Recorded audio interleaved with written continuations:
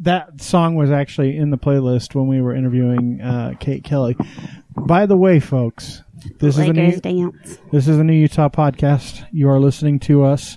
It's episode 64. We're 1 year away from retirement, but we're not going anywhere. We're going to work well into our 70s.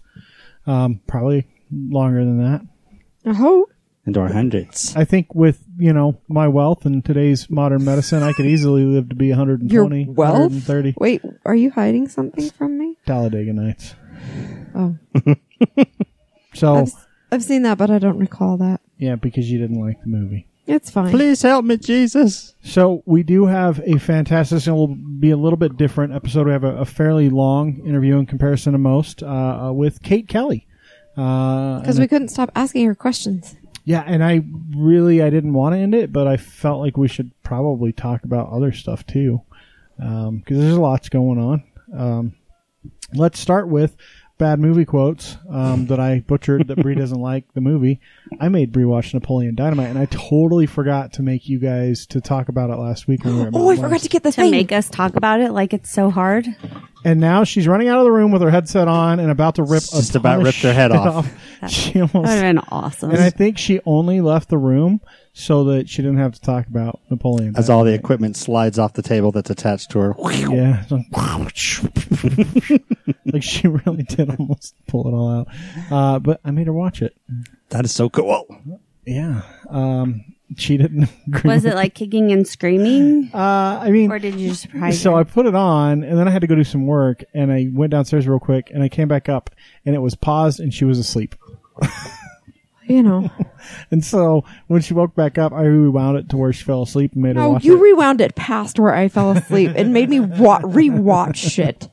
She was not a fan. She's not a fan. You don't love the part where the No. cat shoots the cow No. in front of this. No. Cool. You don't love The only part where I it like gets hit with the is stake? where the The steak? lowriders ride up when the kid is getting his They vote for bicycle Pedro. stolen, and they They're going to beat him up. shake their heads no. Sorry, I just ran up the stairs.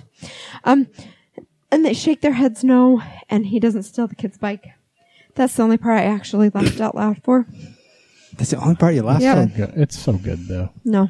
I just watched it last week Me too. while I was decorating I cake. watched it again I'm before sorry, I but returned it to its Throwing owner. steaks is a waste. It was so fucking It's not funny. It's stupid. And he grabs Kip's steak. It's Kip steak. That's what makes it funny.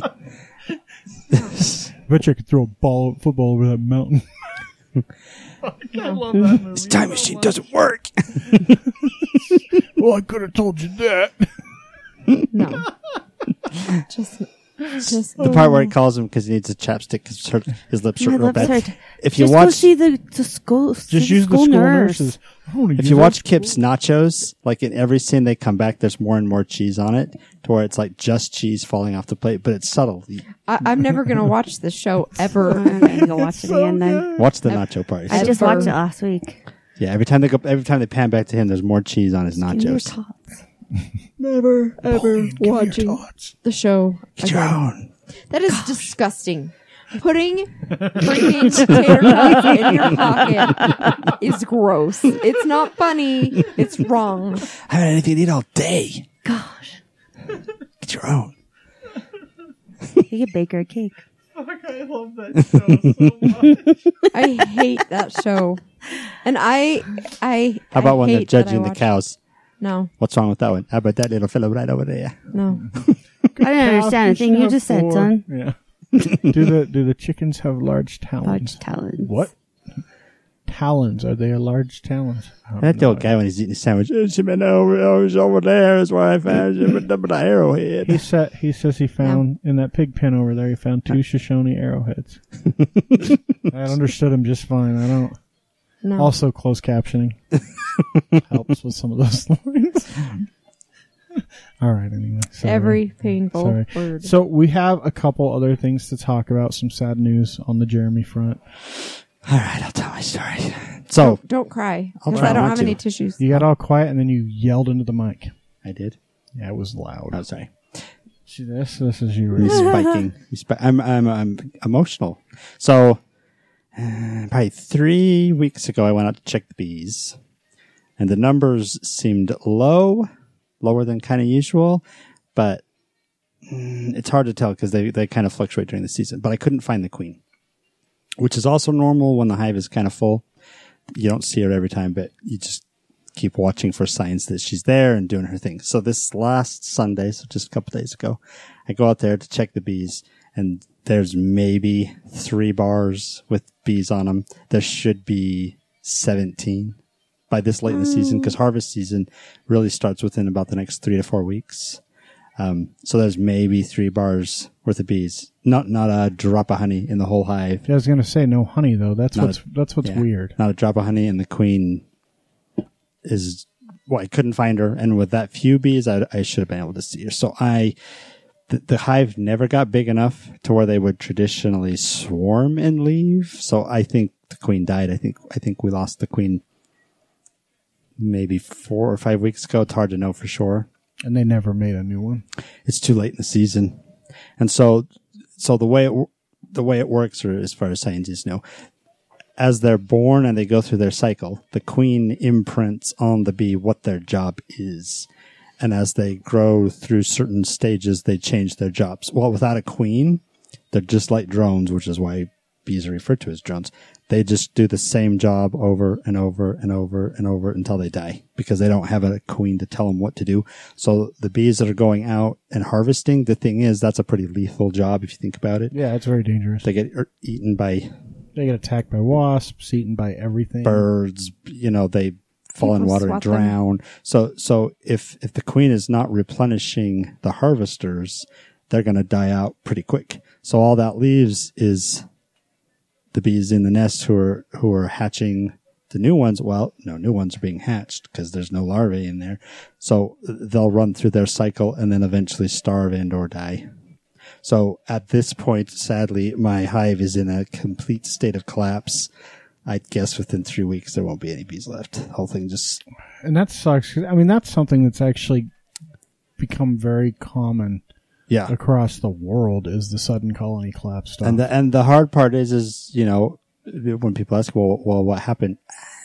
They don't know. That's the hard part. No part. one knows. Yeah. I mean, the queen... And there are not thousands of bodies in your hive, are there? No. Because the attack. No, so when I lost the hive a year ago, from what I'm assuming was attack. Bee genocide. Well, and that was like that was the weird, like, hot and cold. Yeah. Hot and cold stuff. There was 10,000 dead bees all over in the ground, inside, everywhere. So it looked like a total massacre. No, there's no bees, because part of the bee's job is to keep the hive clean, so they throw the dead ones out. But the thing is that if they're going out and dying out in the field and collecting and stuff, you're not going to see them. So just hardly any bees in there. But the sad part is the bees that are in there are still doing their job, but like to no end. There's no. Oh, I feel really sad. So yeah, no honey. So this time of year, when you pull one of the bars out, it should be covered. No exaggeration, 10 pounds. I mean, heavy. And as I'm pulling them out and they don't weigh anything, I'm like, ugh, I know what this means. And like I said, there's 3, maybe 4 bars that even had bees on them. And this time of year, my hive, which is about 5.5, 6 feet wide. Yeah, it's pretty big. It should be full. Like it should be, the whole thing should be full of bees.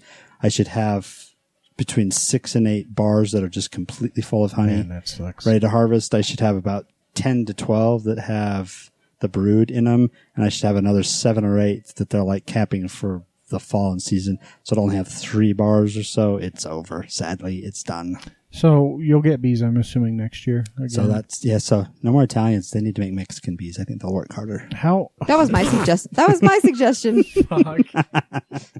So, but are they?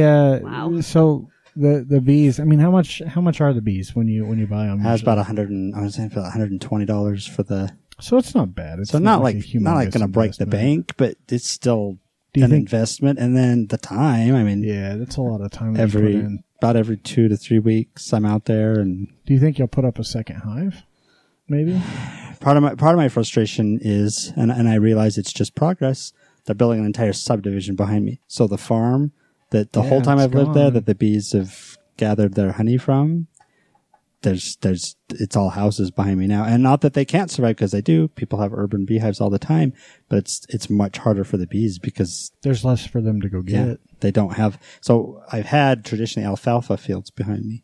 So it's been mostly alfalfa honey. And probably a little bit easier for the bees to not die. Right. Well, because they're right there. And then we've got the canal that runs just down by our house. So they've got a water source.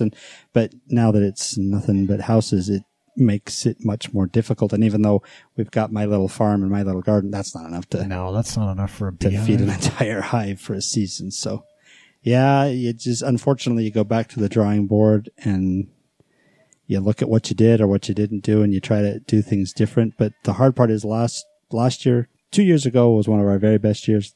Yeah. Last year was really good right up until the end when we lost them. I really haven't done anything different. And there's really nothing you can do about last year. Last year was totally weather, I think. It had to be, because it was weird. Yeah. The really cold, you shut up the hive, and then it got really hot for a couple of weeks, and they came out, and then that's probably what killed them. Yeah, so anyway, sad news on the bee front.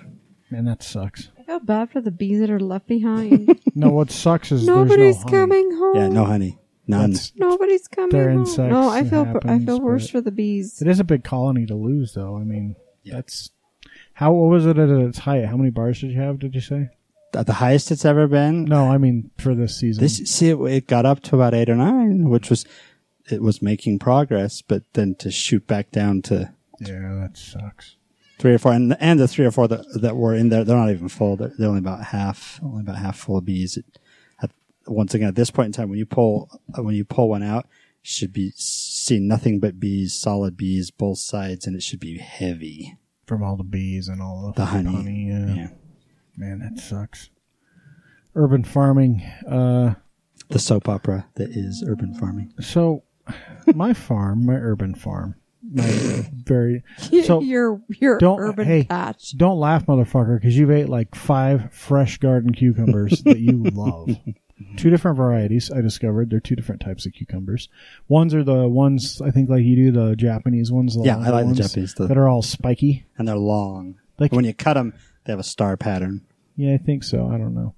Do they have spikes on the outside of them? Not like traditional. Okay, so the ones I have out there, and maybe they're not the same, they have sharp fucking spikes on the outside of the fruit. Like on the outside of the vegetable itself. Like I have to go scrub off the spikes. Like a peeler? No. Or just I just use a scrub brush, just like when I'm scrubbing the dirt off. And the Japanese ones are probably 6 to 8 inches long. Yeah, I don't think those are what we have. They're... It's like 24 inches. Yeah. They're like 6 to 8 inches long. I'm working around a microphone here. No. Well, if you let them go, they can get awesome. really long, but then they're not I very like your good. perception of size. It's pretty clear to me they're 2 different types, because the one has a sort of skinny neck, almost like a crookneck squash would, and then gets larger, and the neck doesn't have much seed in it. I think you might have one that's actually traditionally used for pickling. Maybe. It's good. Maybe, but they still taste great. We got an Armenian cucumber from the farmer's market. She loved it. Okay, so I heard that's actually a melon. It probably is. And that's why it's more dry like it is, because it's actually a melon. But you can eat its rind. Yeah, you did. Do you know what you guys should get from the farmer's market? An Israeli melon. Have you ever had one? No. It's the best melon ever.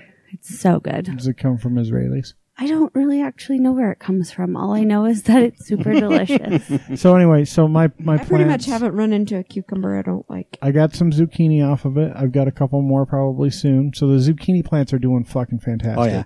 I have 1 butternut squash fruit that's growing out of 3, I think, butternut squash plants that are out there. My one girls plant have been that's making doing zucchini bread like crazy because we got tons of zucchini. Yeah, we got some upstairs to share with Cass that he brought over. I saw that. And she's made a request for some too, so I told Chris to make her some to send it. So instead of making succotash with fresh corn and zucchini, I'm making zucchini bread with my first zucchini. Go figure. Well, when your daughter's moving to Cedar City and that's her request, how do you deny that? It's true. So Jess, what did you do this weekend? You always do really cool shit. On Friday, I went to Hatches and watched a movie. What was the movie? Moana. It was Moana. And no, it's really cool because, there is like tons of people there, and it's just really cool.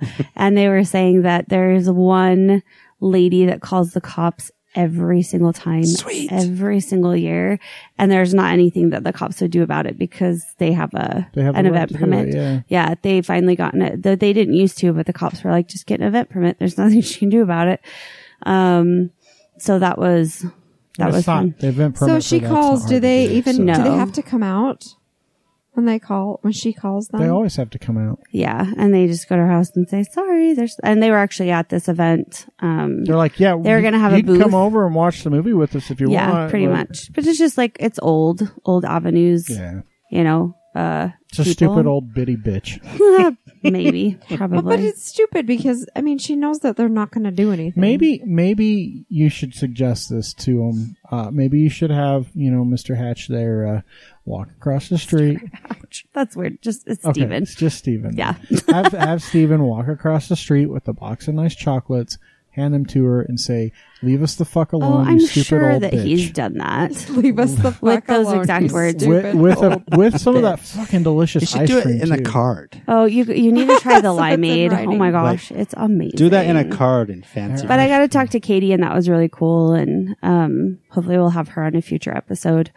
Saturday, I went to the farmer's market, and then I decided to go to Bountiful, where they were having a mini air show. It was called the Utah Warbirds Air Show, and they had some old planes there, but the dudes that did my flight a few weeks ago were there with the T6 Texan, which is my next flight someday. And that one is like $375. But they had the Twin Beach there, the Twin Beach 18, which is an old plane from the 1930s. This one particularly that they own was owned by a Mexican president. And so it was a presidential plane. It looks like it's right out of Indiana Jones. It's pretty cool. And anyways, so they should do the map as you're flying in it. They should. I felt like that was happening. So that I saw them post the event the night before, and I was like, oh, that'd be really cool just to go see it. And then I was at the farmer's market, and there's usually planes like flying out during the day, just like little Cessnas and stuff like that. But I heard the engine and I was like, oh my gosh. And I just looked up and they were flying side by side, just over Salt Lake. And it was really cool. And I was like, I need to go. And the more I got thinking about it, I was like, wait a minute. They're only charging $75 for flights on the Twin Beach. If you fly at the Heber Airport in that plane for 20 minutes, it's $600 because the plane it's so old and it needs so much fuel and so much maintenance and oil. So it's worth it. 45 minutes, $1,200, in case you were wondering. Anyways, so it was really cool. They just took us up and it was the same pilot that did my aerobatic flight a couple weeks ago. So you got to fly on it for $75. $75. That's awesome. Yeah. Because I was going to say, you flew, right? You had to fly in one of those planes again. That's so cool. I did. So the last plane that they own is the T6 Texan, and that was a training plane during World War II. The one they own was built after the war. It was built in 1951, but it was still a training plane, and now he flies it in air shows all over the place. The Twin Beach, they're actually flying over next year, I think, for the anniversary of D-Day. They're flying it over to England. Oh, wow. That's really cool. Yeah, that particular plane. So, and then I worked on some cakes. I went to dinner at HSL, which was bonkers. I went to Craft Lake City too. And next time we do this, can we ask what you didn't do? No, because then you'll complain that I didn't talk.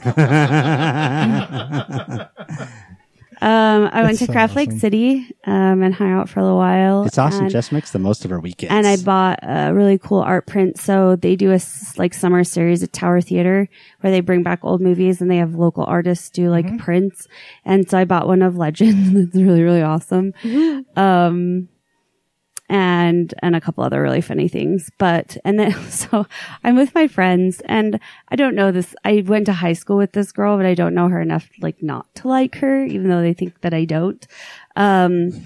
So they're trying to figure out where to go for dinner, and we're in downtown Salt Lake at the Gallivan Center, and I had run across the park, to go buy something, and I came back over and they're on Yelp looking at HSL and decide to make a reservation.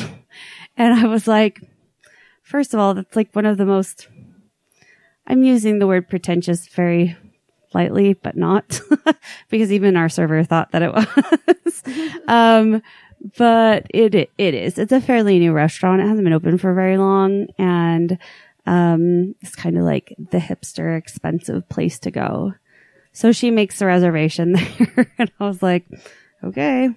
So we get there, and my friend's boyfriend and I were the first ones there, and we're looking over the menu, and there's like 10 things on the appetizer menu, and like 5 things on the dinner menu. And is it like a small plate place? No, it's just like a fancy, like $30 for pork chops kind of place. So, our server was amazing, and he's actually going over to be the GM at Lake Effect. So, I'm like, I totally have to go there and give me $30 brunch. and I will give you some amazing fucking. Well, do you know chops. what? So this is what she said. This is what the girl said.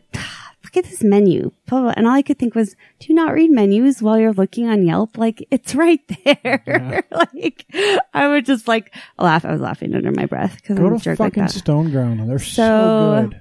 It wasn't my choice. I was there too late. So, go to Charlie Chow's for God's sake. It actually ended up being really delicious. Like, okay. I had beef tartare. And I had, they had like chopped up beef in a shape of a cone is no, it wasn't. It was just little piles with like a bread, like a cracker. It looks like fucking dog food and it's raw It's just raw beef. I know, it's gross. I don't know. Anyways, it was delicious. But then I had this toast that had like a ricotta goat cheese with mushrooms on it. It was really, really good. So our server made it amazing. It was awesome. They had burgers because that's all they could eat on the menu. I don't ask. Anyways. And then Sunday I just delivered a cake, finished working on a cake and delivered it. Was that the mini cake? Yes. Amidst the storm. I saw someone post a picture of a cake and tag you on Facebook and ask if you could do it. Harry Potter cake. What? The Harry Potter cake. Why don't they just fucking ask you if you'll do that kind of a cake for them? Why do they tag, hey, are you able to do this kind of a cake? Just because I saw it and it was cool? And for $40. Yeah, fuck you. So I have actually started putting a price on my basic cakes after 14 years. About fucking time. It's still not a lot, but at least it's like a basic price that if people want to say yes or no, then they can. But probably helps weed out the people who are like, can you make this 15-tier double chocolate with here's raspberry the thing is that and most people, no, it's not even, and that's fine. I'll do fucking whatever. Mermaid shit all over it, but a Harry Potter hat on top with a fucking transformer in the middle. But the thing is that people don't realize that, oh, you just sent me a 3-tier cake and you want to serve 20 people. That 3-tier cake actually serves 125 people.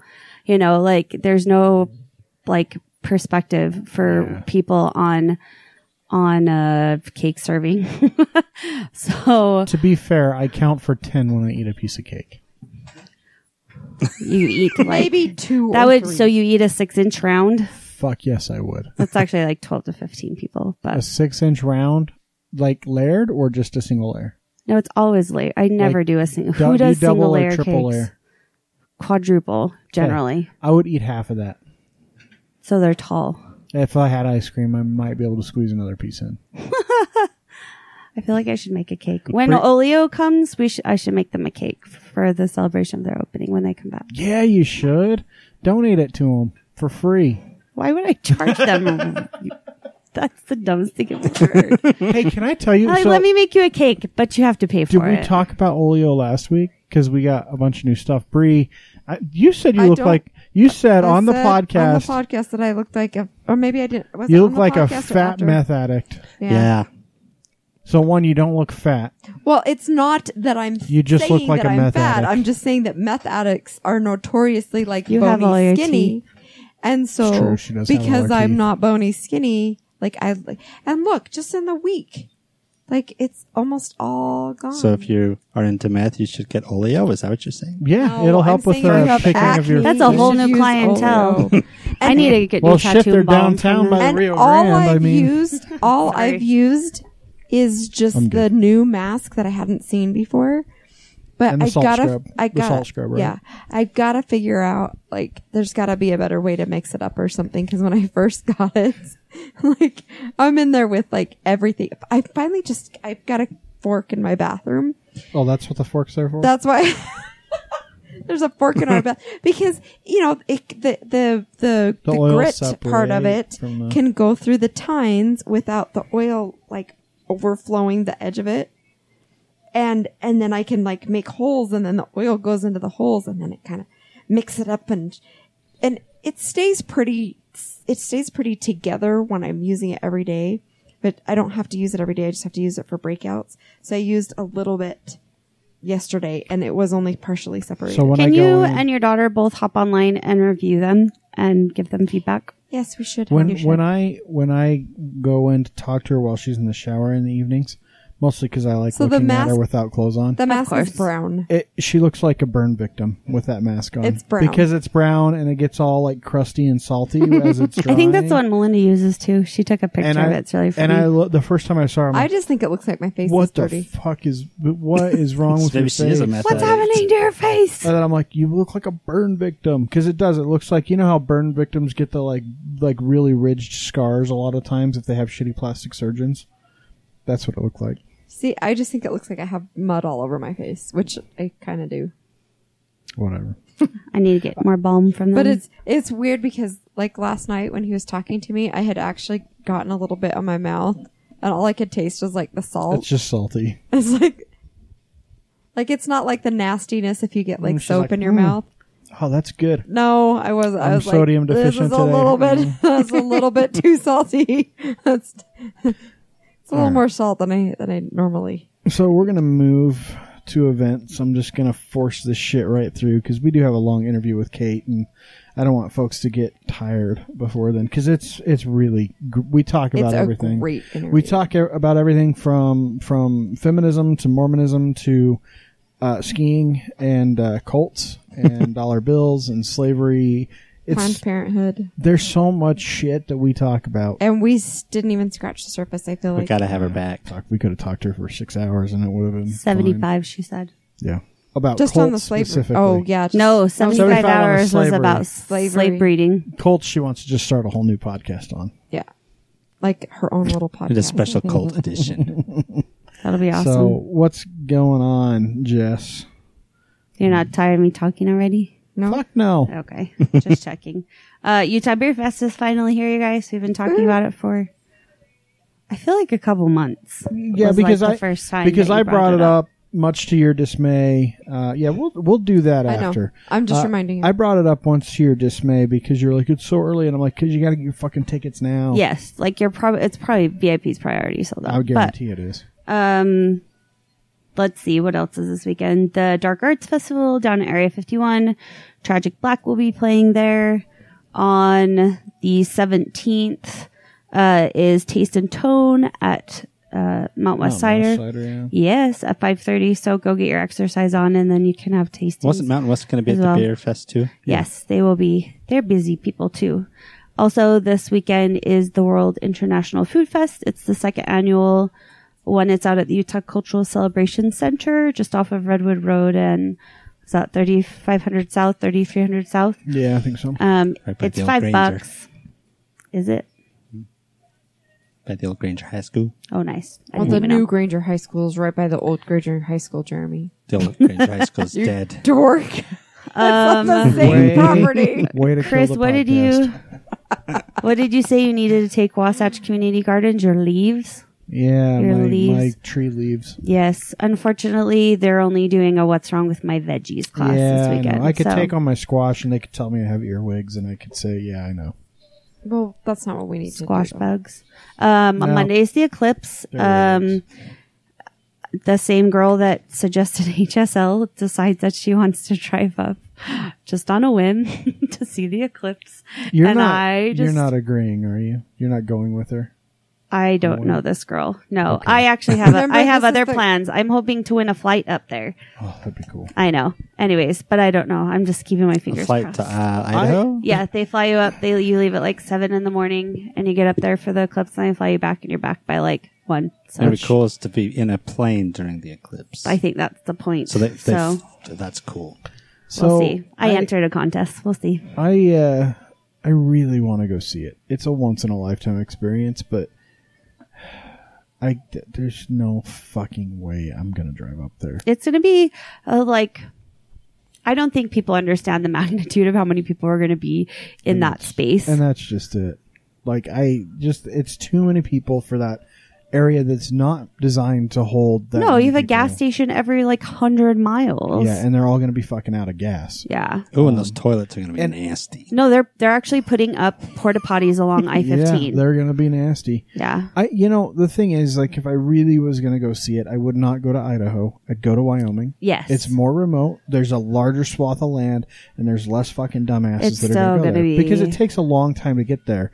So they will still have a lot of people, especially people coming Yellowstone. From my coworker had a hotel booked in Yellowstone. They just canceled her hotel because they're charging more for the others. Yeah. So, but you can still. It's still going to be 90% here. 96, right? Is it? I think it's 96 in the Salt Lake which is area. Still cool. Don't look at it with your bare eyes. Don't unless look at it's in full eclipse. Don't look at it with the fucking glasses you got from pretty much anywhere but Clark Planetarium, because they're probably all piles of shit. There are some eye doctors that are selling them for $5. So you could go on Facebook and look to see if you're I know in Eagle Mountain, one of our eye doctors is selling them. So yeah, take a picture of it with Chris your phone. really. No, actually they say don't do that either. No, because but not looking at it. No, they actually say you have to have a special filter on your phone and on your cameras. Why will it just not show up on It burns. No, it burns the lens. Huh. So, it burns your lens. Yeah, I watched a really cool movie about it the other day, and the damage that it does to your eyes. Did they show the pictures from the turn of the century where all the people started and went blind that I was talking about? Was that on that show? When were you talking about that? Last week at the podcast. We were talking about that at the podcast? To be clear, yes. If you look directly at the sun... It's not just you that we ignore sometimes. We ignore Jeremy, too. If you look directly at the sun without eyewear that is designed to look at it... So don't look with sunglasses. Don't look at it with ski goggles. If you have welder's goggles that you can arc weld and look at the arc with, you can look at the sun with those, and it will not hurt your eyes. If you have a cheap pair of solar eclipse glasses you get from 7-Eleven for $2, you will fucking go blind. Plan on fucking go blind. I guarantee it. I know Chris has been it's not a myth and I'm either. Wait, we can't, honey. And he's why? And I'm we don't have. I should post that video that I watched. To be fair, you might not go totally blind, but you'll have sunspots the rest of your life. You will, and if it's at crescent, you will have crescent-shaped sunspots for the rest of your life. It's it's bizarre. It's no joke. It's a serious thing. So be very careful. And take gas and food if you're going. Yeah, I thought you said take acid for a minute. That'll be really awesome. I mean, that would be interesting. I don't know how handling the hundreds of thousands of people that are likely to be on acid. Up there. I think it might be a good time. Don't drive if you do it, please. And by the way, so the process is a little bit long, but the actual eclipse is only 2 minutes. Yeah, that's the thing. In fact, getting up there is probably not if you plan ahead. Getting up there is fine. It's the coming back. So eclipse is over. Now you got to go back, and everybody's it won't be like leaving Times Square on New Year's Eve where everybody just disperses down different alleyways. Nope. Everyone's going to be coming down the same road. So yep. So that's it for this week. Next week, the 23rd through 28th, we have the Utah Renaissance Festival at Thanksgiving Point. It's back. Jousting and turkey legs and things. I've never been, but I can't bring myself to go because I used to go to one of the best ones in the whole entire country in New York. Have you been to the Shakespearean Festival? All the time. We talked about that. No, they're two totally different things. I know. And yes, I have been to the Shakespearean Festival. My aunt's best friend is an actor down there. He is doing simultaneous shows. He is doing Midsummer's Night's Dream. At the same time. And at the same time. He does a matinee of one and then he does the other one at night. Not like the stages are back to back. No, he's not running. Runs out to one and runs out to the other. And runs back. So you're having some issues today. Is it the bees? Are they affecting you? It made me sad. They make you sad. Anyways. He's just saying the funniest, the oddest things. It's not odd. You guys live by the Olympic Oval. We do. It's just you right down the can street. go out on the 26th and 27th and race against the nation's best speed skaters. Or not. Chris it would be amazing. I would just fall on totally my ass. could.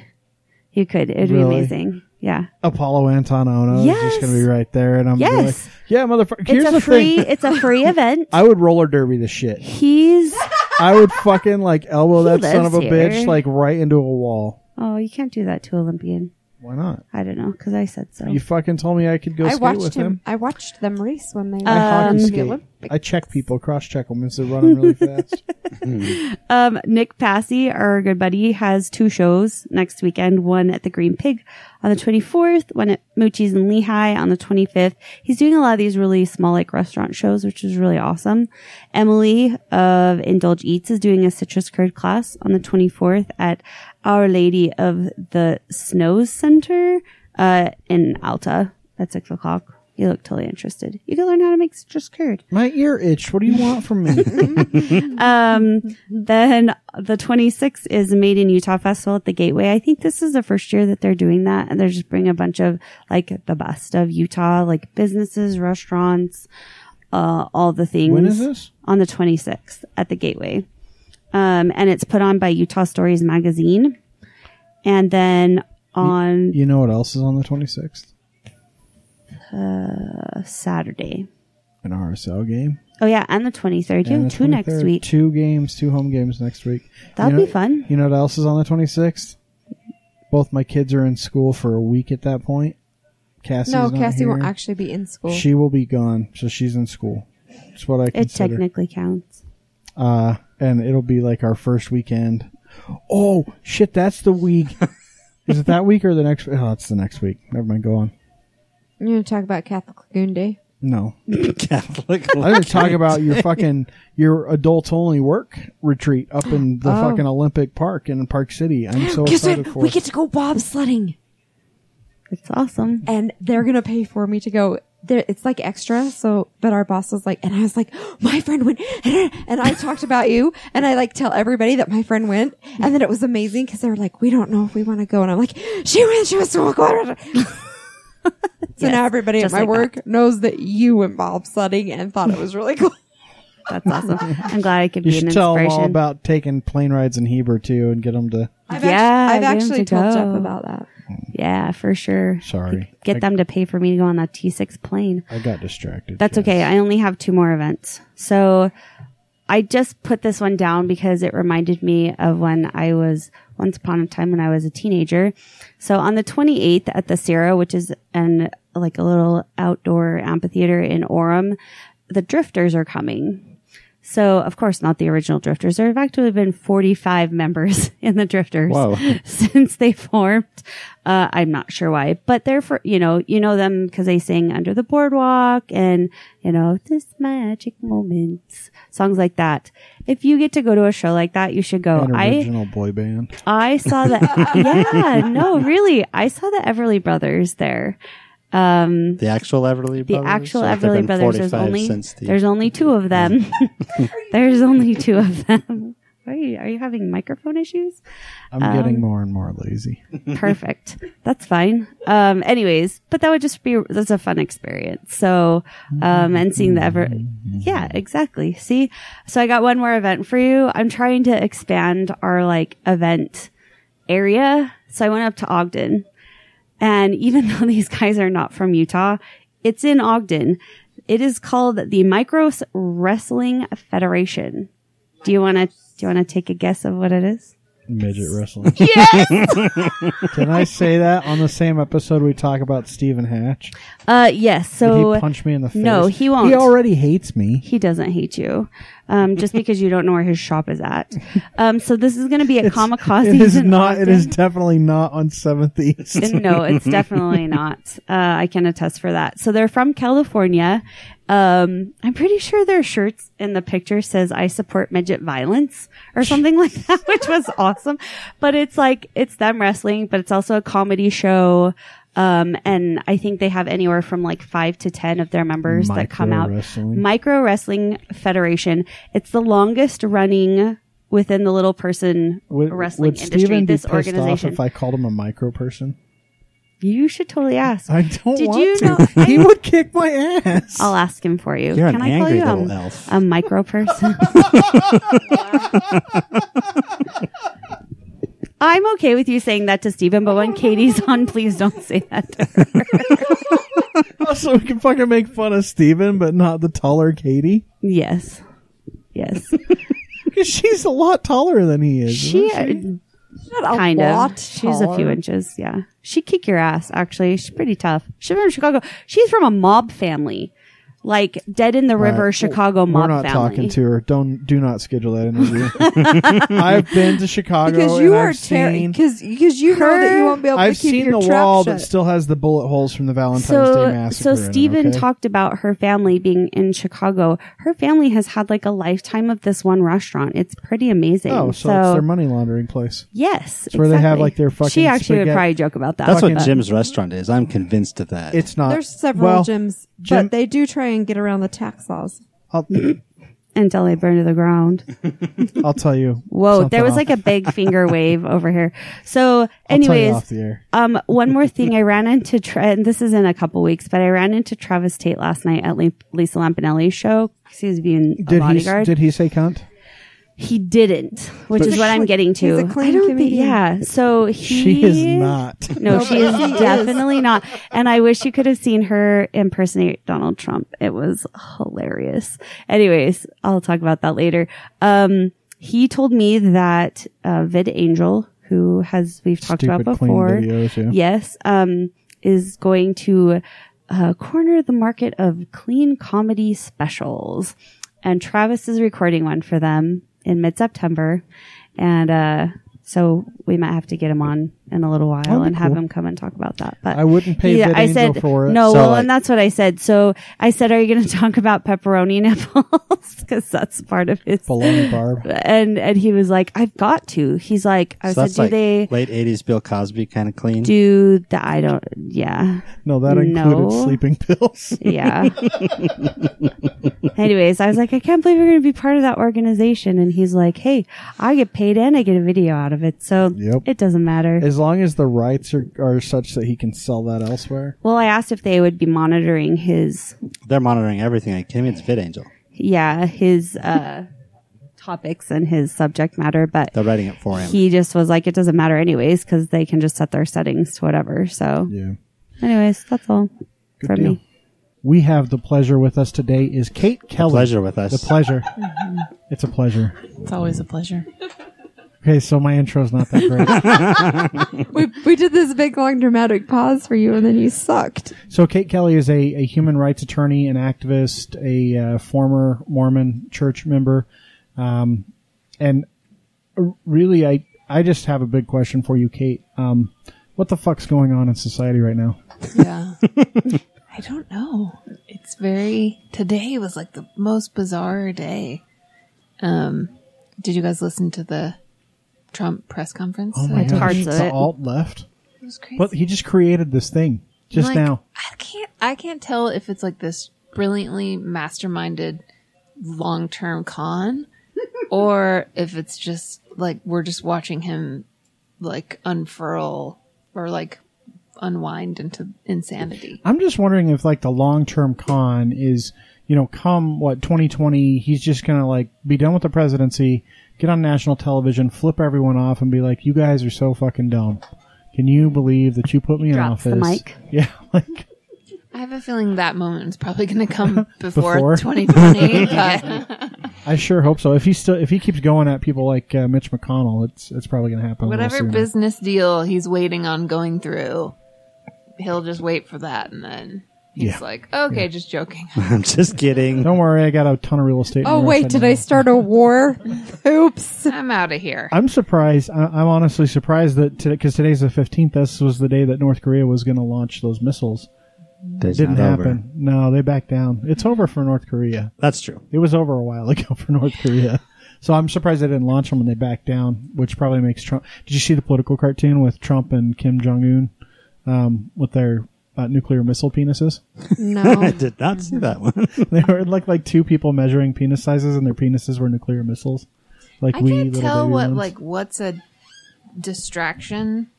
Like, which parts are the distraction, which parts are the real controversies, and I don't even know. Like, it's in a circus, and so you don't know what's the sideshow, what's the part in the big tent, what's the firecrackers that are being thrown on the side to distract you from the trick that's being when you played. elect a reality TV star to be your president, you're going to get a 4-year reality show. Well, I don't know. We had an actor for a president, and that was, I mean, it was fine. Yeah. I mean, horrible for people. Depends on how you ask, I guess. Right. I mean, but like, this is the worst of the worst for sure. So, Kate, how much of your time is spent as an acting attorney, and how much of it is spent holding up signs and making pussy hats and protesting? Yeah, like 50-50. Yeah, it's funny because a lot of people often ask me about ordained women, which was actually a very small part of my life. And I think protesting has just taken a lot more time for everyone, since the election. People who care about what's happening to the country have had to carve out a lot of time to be in the streets and to write their congresspeople and to be engaged and involved. So it's taking up more and more of my time. But yeah, I'm also starting a firm. So I'm going to start my own firm, which is called the Gender and Intersectional Rights Law Center. It's a nonprofit legal center, and the acronym is GIRL. So it's the GIRL Center. Cool. And we'll be focusing, as per the title, on the intersection of where all other rights intersect with gender. Chris is writing. I'm writing this down because I know. This is that was news. Take notes. It was taking breaking it in. news. We're all taking it in. Well, that's what a great acronym too. That's fantastic. I love it. I worked at a lot of nonprofits, so I was like, we got to get a good acronym. No one's going to say the full name. Well, isn't that how all legislation is? All good legislation's Completely. like that too, like the HITECH Act and HIPAA and. Got to get a good name. Except for Obamacare. That poor guy just got railroaded right into a bullshit name that didn't actually exist. Yeah. So, I'm curious. So, I mean, obviously, everyone that knows of you in Utah probably knows of you because of what happened with the LDS Church. And that happened a while ago. Mm-hmm. Like 4 years ago? 5 years? 3? Yeah. It was June of 2014. So, and that was, I mean, explain ordained women for those that don't know. And we'll only talk about it briefly because you probably hear about it on a million other places. And like our card is full of questions. Yeah, that have nothing to do with that. Yes, there are 75 million podcasts about that. But Ordained Women, very briefly, was a group to advocate for gender justice in the Mormon Church. The Mormon Church only allows men to hold what's called the priesthood, which is basically the authority, the power to act in authority and be in leadership roles in the church, much like many other denominations, including Catholicism. And so what we were advocating for is for women to be ordained. So that's why it's called Ordained Women. We had a pretty big group, and it's actually still going. They're doing an action in October where they're doing a trek.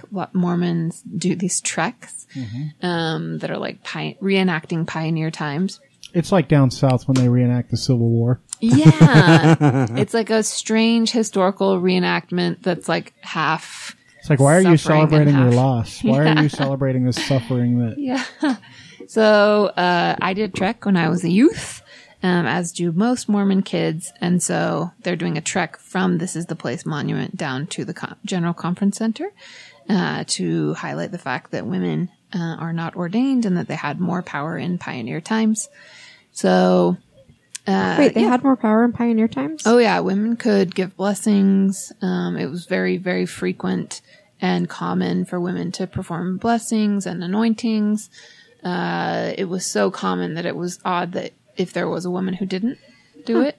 Because I knew about mother's blessings, but I didn't know that they could ever do anything else. Oh yeah. Mm-hmm. It was very common. That's very interesting. And that's not, that's just historical fact. That's not controversial. Like even the church would admit, that women performed those types of ordinances in the past. And women also had a much greater role, in civic engagement in Utah in the past. So at the turn of the century, there'd be women. We had the first state senator ever in Utah, Martha Hughes Cannon, who ran against her husband. She was, I think, the 7th wife. And so she ran against her husband, won, and she was the first state senator who was a female. Utah women voted first ever in any state. Wyoming got the vote first, but Utah had an election before. So they actually voted first. And yeah, there's a lot of really progressive, incredible things happening back kind of in the frontier times of Utah. But in a lot of ways, women have digressed. Wow, that's really sad. Yeah. Like, that's incredibly sad. Like, let's just throw it back into history. Let's just, oh, wow. Well, and like political participation is one, like, okay, we had the first state senator, but now what do we have? I think it's 13% of the state legislators are female. So it's one of the lowest, if not the lowest in the nation. And so, yeah, we've taken a turn for the worse. Do you know Paula Julander, just out of curiosity? No. She was a senator. She's also a female attorney. I was just curious. Yeah, I don't. Yeah. It is a small state though. She was at the Democratic Party when you were actually standing right near her, but you were talking to somebody and I was talking to her. That just made me think about it. Oh, the Democrats. She was leaving because she couldn't stand being there watching the polls anymore. Kate's got the system down. You know, she's currently registered as a Republican. Yeah. Yeah. I just can't bring myself to do it. I really can't. Yeah, I don't know. You voted today? No, I didn't vote today because none of I'm not in CD3. Oh, gotcha. So I wish I was in CD3, and I hope there's a good outcome for that election. But yeah, I just, it's really hard to know what to do in a state like this with such a strong supermajority. And so I understand why people don't, but at the same time, I just want to be able to vote in the election that decides who's going to be in office, which is the Republican primary. Yeah. Well, and a lot of that depends on your district too. So, I mean, our district here, we're actually a fairly Democratic district, and you know, Matheson's old district. Unfortunately, Mia loves district. Yeah. I kind of hate orange now, and it's really sad because it's a pretty color. But you know, so I feel like my vote has a huge impact here in that general election, honestly. But what are we gonna do about her? She is insufferable. But she flies under the radar. She's not in the news. I mean, she hasn't had a town hall meeting in like 600 days. Like last night was the first time that she's like gone out and done a public appearance. She was at that rally. I think honestly, if you're asking me, that's the smart thing to do right now with the guy that's in charge up there, and the way the Republican Party's been going is just lay low. I mean, she's probably got the best game plan. Yeah. So. She does have a great person running against her, Darlene McDonald. And I like Darlene a lot. I wish her the best. So we'll see. Yeah. I don't feel super optimistic about politics right now. No, it's tough to feel. It is tough to feel optimistic given the current climate. So, I know. And all the races nationally that Democrats have really been watching to try and win that are typical, they're still not winning them. No. The margins are getting closer, but they're not winning. And so it's not offering any really, good ray of hope. I mean, I know how people feel diverse things about independent parties, but I honestly think a really strong independent who got a lot of momentum would fare better than a Democrat in Utah in a lot of districts. Oh yeah, I think so. It's just the Democrats are,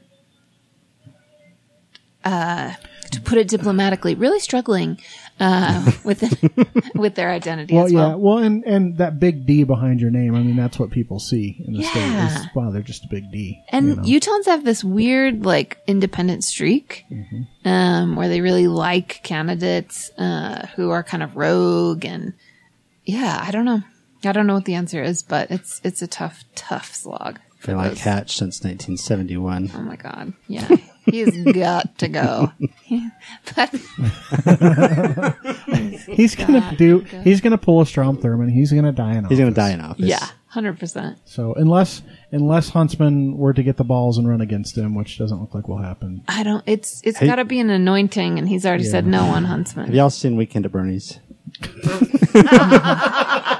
Hatch has probably been dead for a year. I mean, when we went to DC, we went to DC last time. We did a tour of the Capitol and everything with Hatch's office, and I was asking them, is he going to run again? And this is before the last election, So this is 7 years ago, somewhere in there. And they're like, well, he doesn't. He might not run. He doesn't think he's going to run. He says that, but he's probably going to run. He's never had another job in his life. What else is he going to do? Well, he's old enough now. He's a million years old. But so I did just retire. I did say then, and I'm still happy to admit it now.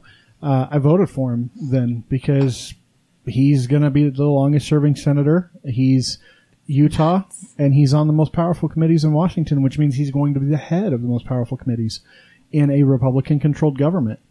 That's good for Utah. Have you guys seen his Twitter lately, though? It does kind of feel like he died and someone took over his Twitter. Maybe he just hired a and they're like, oh, let's do sassy stuff. What did...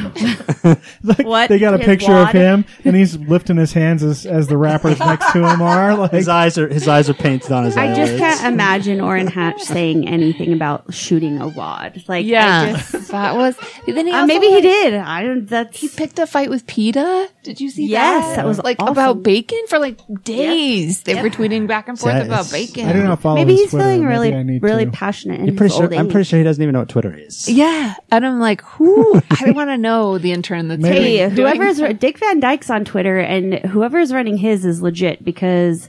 I think I might have told you this, that he's like talking to Lady Bunny, who's like one of the most famous drag queens like in history. And it was amazing. It was like Dick Van Dyke and Lady Bunny. It was amazing. Amazing. You never know. The internet, everyone. Yeah. I don't know. That's, maybe he's really passionate about bacon. Well, he is apparently. I'm thinking maybe Orrin Hatch has gone the way of the Salt Lake County auditor. What was the guy's name? Robertson? Oh, yeah. Off. Was that his name? I think so. The one that they just took out? The one that they just figured out how to make him resign, you know? It could be. There's no way that they will make Orrin Hatch resign.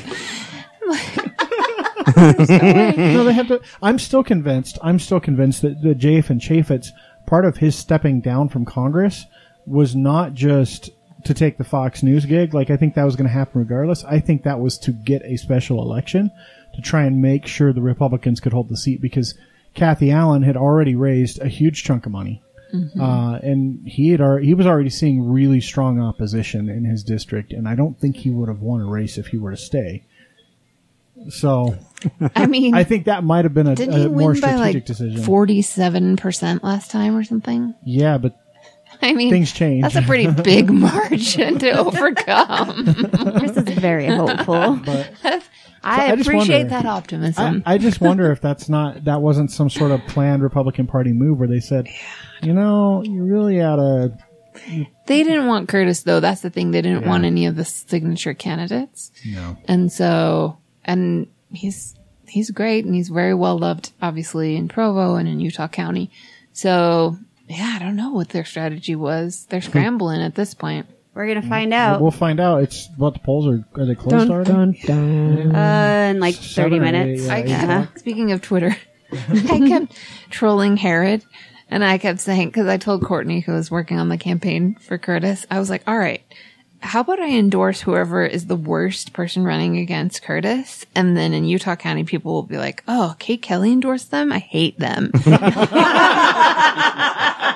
I kept tweeting like, I love Herod. We're personal friends and we agree on almost everything. That's like Jim DeBackus being like, yeah, sure, I'll put that bill through. I'm like, yeah, it was good times. He never tweeted me back though. So, Chris Herod, if you're out there, we're buddies. You just didn't know it.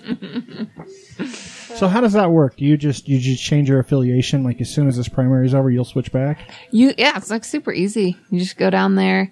And it doesn't matter because in the Democratic primaries are open. So you can, you can be registered Republican. You can even be, I think you can even be like a precinct chair in the Democratic Party and not be registered as Democrat. I really don't understand why they do that. I think they should at least force them to be Democrats. Well, they're desperate. Like, there's so few Democrats. Like, it's a tiny, tiny party. It's crazy. And so they're just, especially in the more rural counties, they're desperate for people. Which is crazy to me. Like, I saw the number of people that showed up for the primary between Hillary and Bernie, in the last election cycle, you guys can't see the air quotes I was making on the primary because your vote doesn't actually mean shit in a Democratic primary in the state of Utah. You got to go through the caucus. But the number of people that showed up there gave me some semblance of hope that, like, we might actually have some kind of, but maybe that's just because it's my district. No, I think that was pretty. I mean, it was insane. There were lines around the block. I waited for hours. Like, people were really hopeful. But almost all those people were Bernie people. Yep. I was literally the only person I saw in the entire line wearing a Hillary sticker, anything. And I think the elite, or whatever you want to call them, in the Democratic Party in Utah are very pro-Hillary, or were very pro-Hillary. And so they really failed to capture on that momentum, and that excitement behind Bernie. And again, Bernie's sort of like a rogue candidate, and that's who Utahns like and who they'll get behind. And also a man, which is relevant. To be fair, Hillary did have all the major states, all the states' Democratic parties really behind her for a while, because she'd been campaigning for 8 years. Because she was a good candidate. Yeah, she was a great candidate.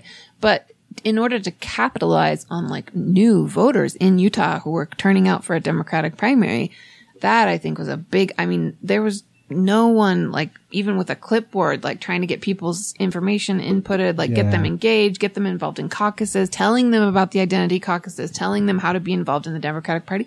That was not happening at all. Well, and that's what was crazy, because, like, our polling station, literally line snaked all the way through the inside of the school, all the way around the building on the outside and down the block. And the gym where they had the actual caucus had like 30 people in it. Mm-hmm.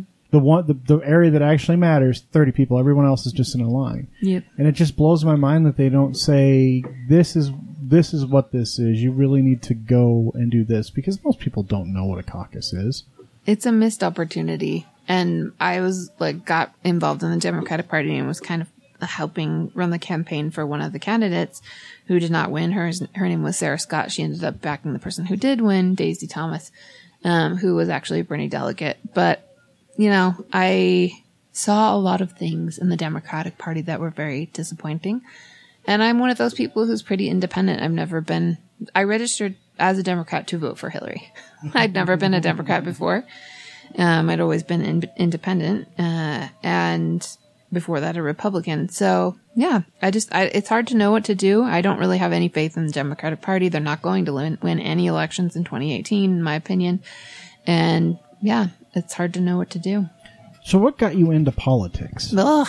Like, when did that start? Was that like 14? You decided to be an activist and a politician? She was like 5. She's like, I gotta do this. She's like, Mom, I made this sign because the guy across the street. Like, I have always been involved in politics in one way or another.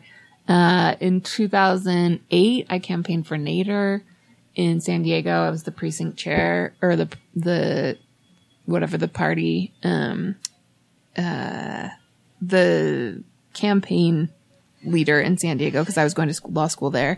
So I campaigned for Nader.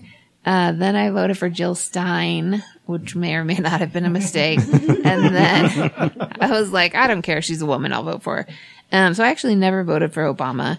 And then this time, obviously, I supported Hillary, again, for mostly because she was a woman. Also, she's a qualified and competent woman who is not going to get us into nuclear war. So there's that.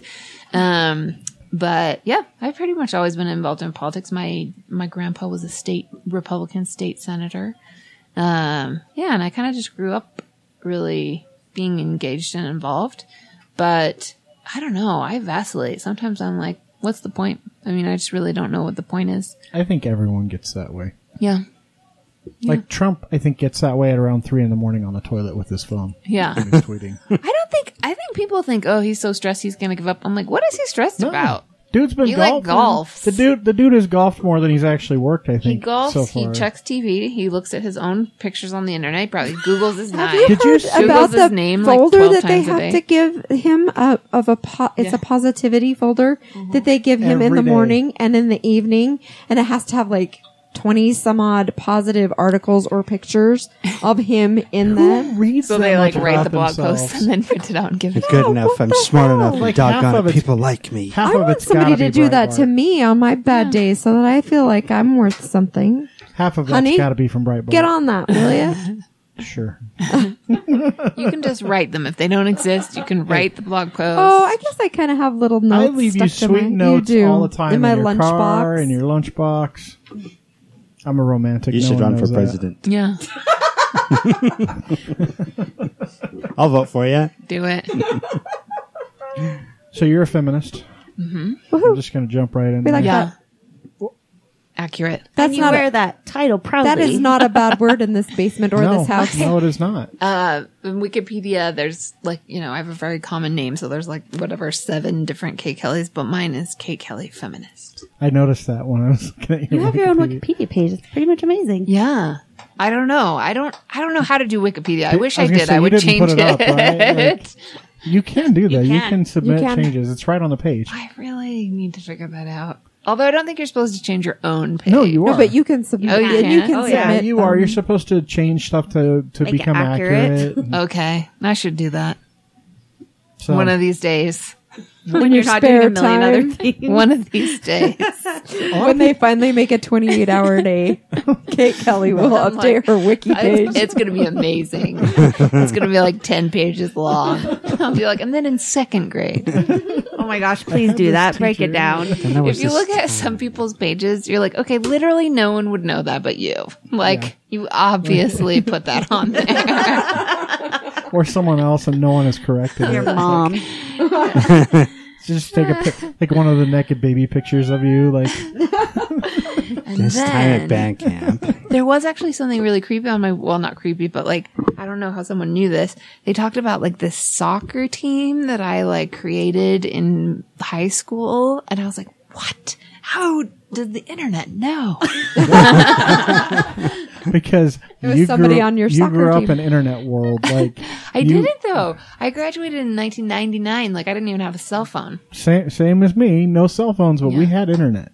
That's when the internet started in the mid That was when it was 90s. still squeaky. Yeah. That was a lot of I dial up. had no social media. No, that No didn't exist. YouTube. But like ICQ was like just coming about and Yeah, messing so it was, hours. it was like it was Yeah. like Yeah. it was like Telnet pages. MySpace was just starting I in was '99. not on the cutting edge of the World Wide Web. America Online. So I'm curious because I know what feminism is, but a lot of people don't understand feminism.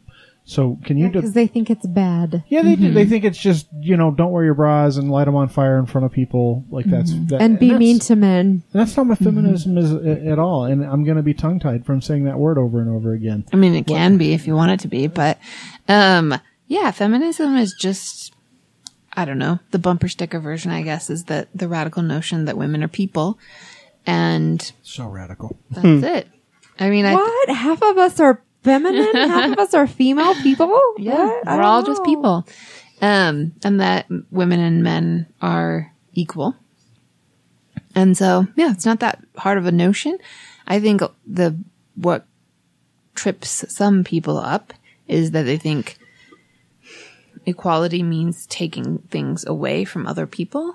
And so men particularly think, oh, that means if they get something, they have to take it away from me, or they have to hate me in order to love themselves, which is just silly. I think there's a lot of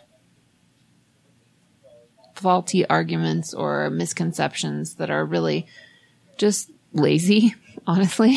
It's like, it's not that hard to think about this concept. I don't know.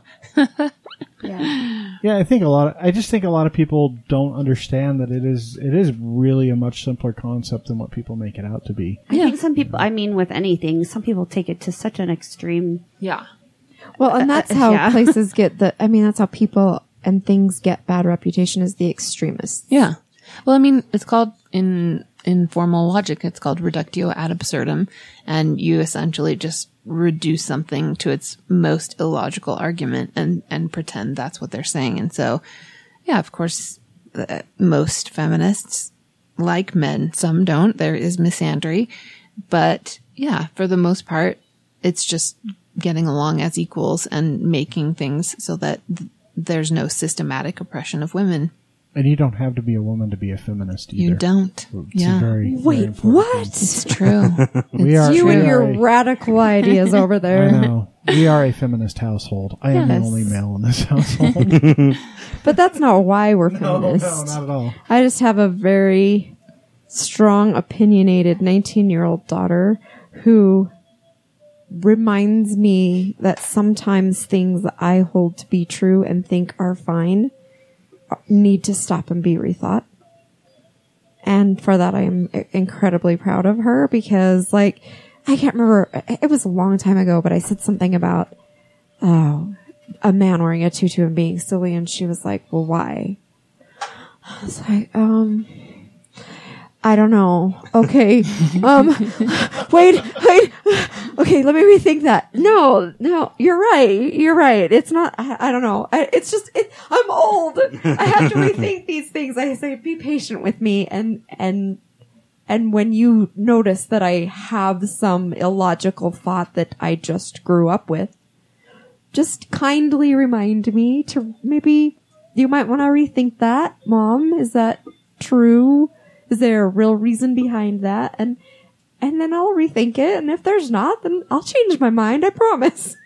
I think changing your mind is one of the most beautiful things that people can do. And I always get really confused because I used to be a Republican. I voted for George Bush. I was very, very Orthodox conservative Mormon. And I've come, I guess, in probably a decade, I've come really 180 on a lot of things. And so I think it's so possible for people to change their minds. And I think it's so important to keep your mind open. I know that's a cliche. But just, maybe I think stupid, shitty things that I shouldn't think. And like, when confronted with a good argument, I'll change my mind.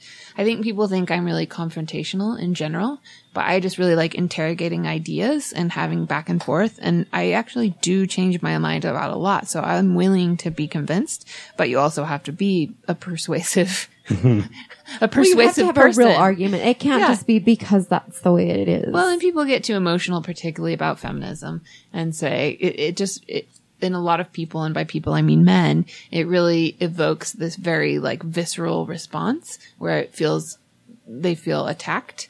And I think that applies to women too. A lot of women don't want to think about feminism because they don't want to think that they might be in an inferior position. They just want to think, okay, everything's fine. I can do whatever I want to do. I get paid the same as men. I get treated the same as men.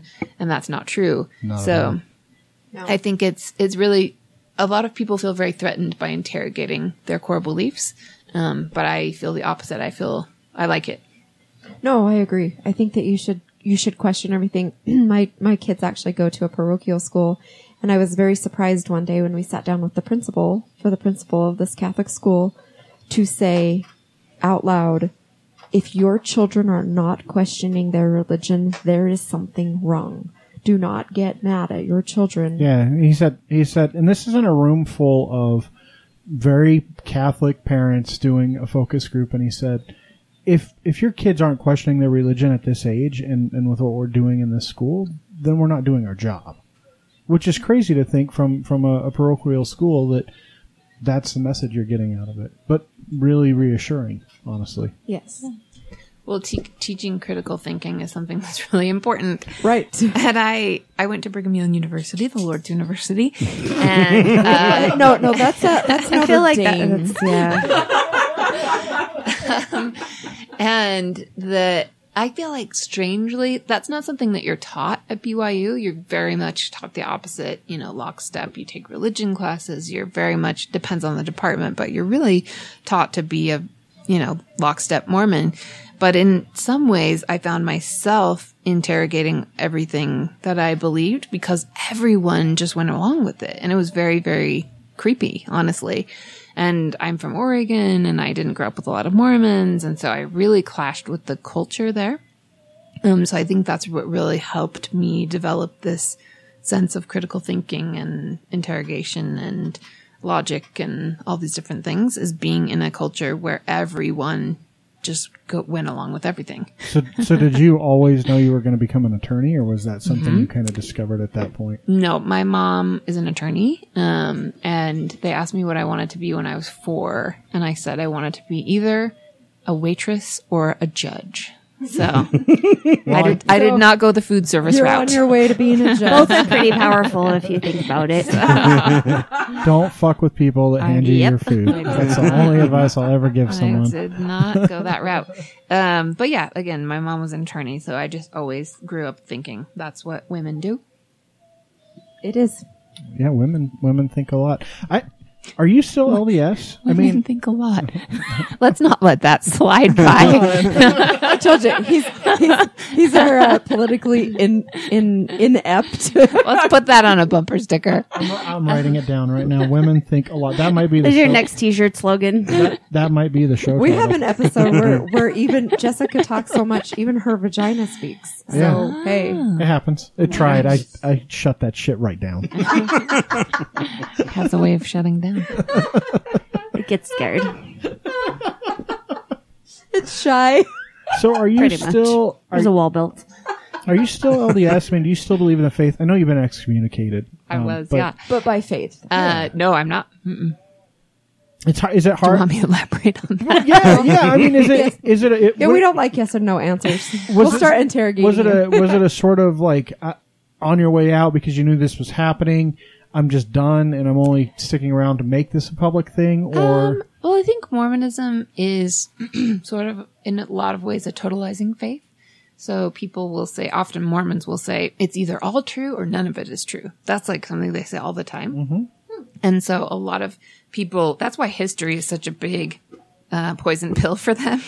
Because someone will find one thing that's not true, and then I'll be like, oh, I guess that means none of it is true because everyone says it's all true or none of it's true. And so for me, I think the really violent experience I had being excommunicated showed me the true nature of the church in a very intimate, personal way. And that it's, violently misogynistic and extremely oppressive and very, very, toxic. And so for me, it was this really rapid, a lot of people leaving the Mormon church is like decades of, talking about it. And it's kind of like ripping a Band-Aid off one hair at a time, like so slowly. But for me, it was just like rip and it's gone. And I was out. One day I was Mormon, the next day I wasn't. And I pretty much never went back. And have no intention of going back. You can get rebaptized if you quote unquote repent. So I wouldn't do that because I would Nobody had time for that. Well, and you don't feel like you have done anything that you need to repent for. Well, look, there's some good news in this. You don't have to worry about the missionaries coming to your door. Oh no, they do. They came like a couple weeks ago. Did you tell them who you were? Did you say, don't you know who I am? You know who I am.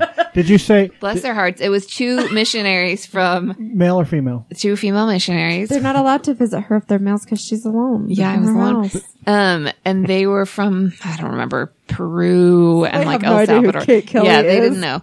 And then you started speaking to them in Spanish and they were like, whoa. Did you have a discussion with them about how they should be able to hold the priesthood?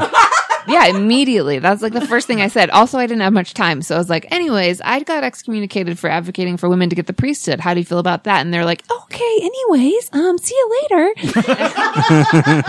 Cross that name They off the literally, like, normally they always try to set up an appointment with you to come back if you don't have time. And they were like, okie dokie. And they like literally started like backing away. And I was like, well, They're bye. like, oh, it's the devil. So We've met the Google devil. that when you get off your mission, ladies. I used to be married to an LDS man, and so I didn't have to worry about missionaries because our house was marked as a LDS house. Like a big old, They have a map, okay? Yeah, it's like your ash on your forehead. I don't know. No, not in the state So- of Utah. so Jeremy the knows ash on the this. forehead means nothing to people. I don't know if you've ever been in a bishop's office, but I have, because as a Catholic, yeah, I I wanted have. to go to the Mormon dances, so I went and got a dance card, and they have a map, and they have circles on Mormon and non-Mormon houses. Anyway, so I avoided it. I avoided missionaries for a long, long, long time. They knew, but we still don't get missionaries. And I've been divorced for 7 years. I don't know if they like tagged it like, don't go to the store because these people will be like, why are you Dude's going to answer his door in his underwear with his wiener out. It's not. There's a stamp for that.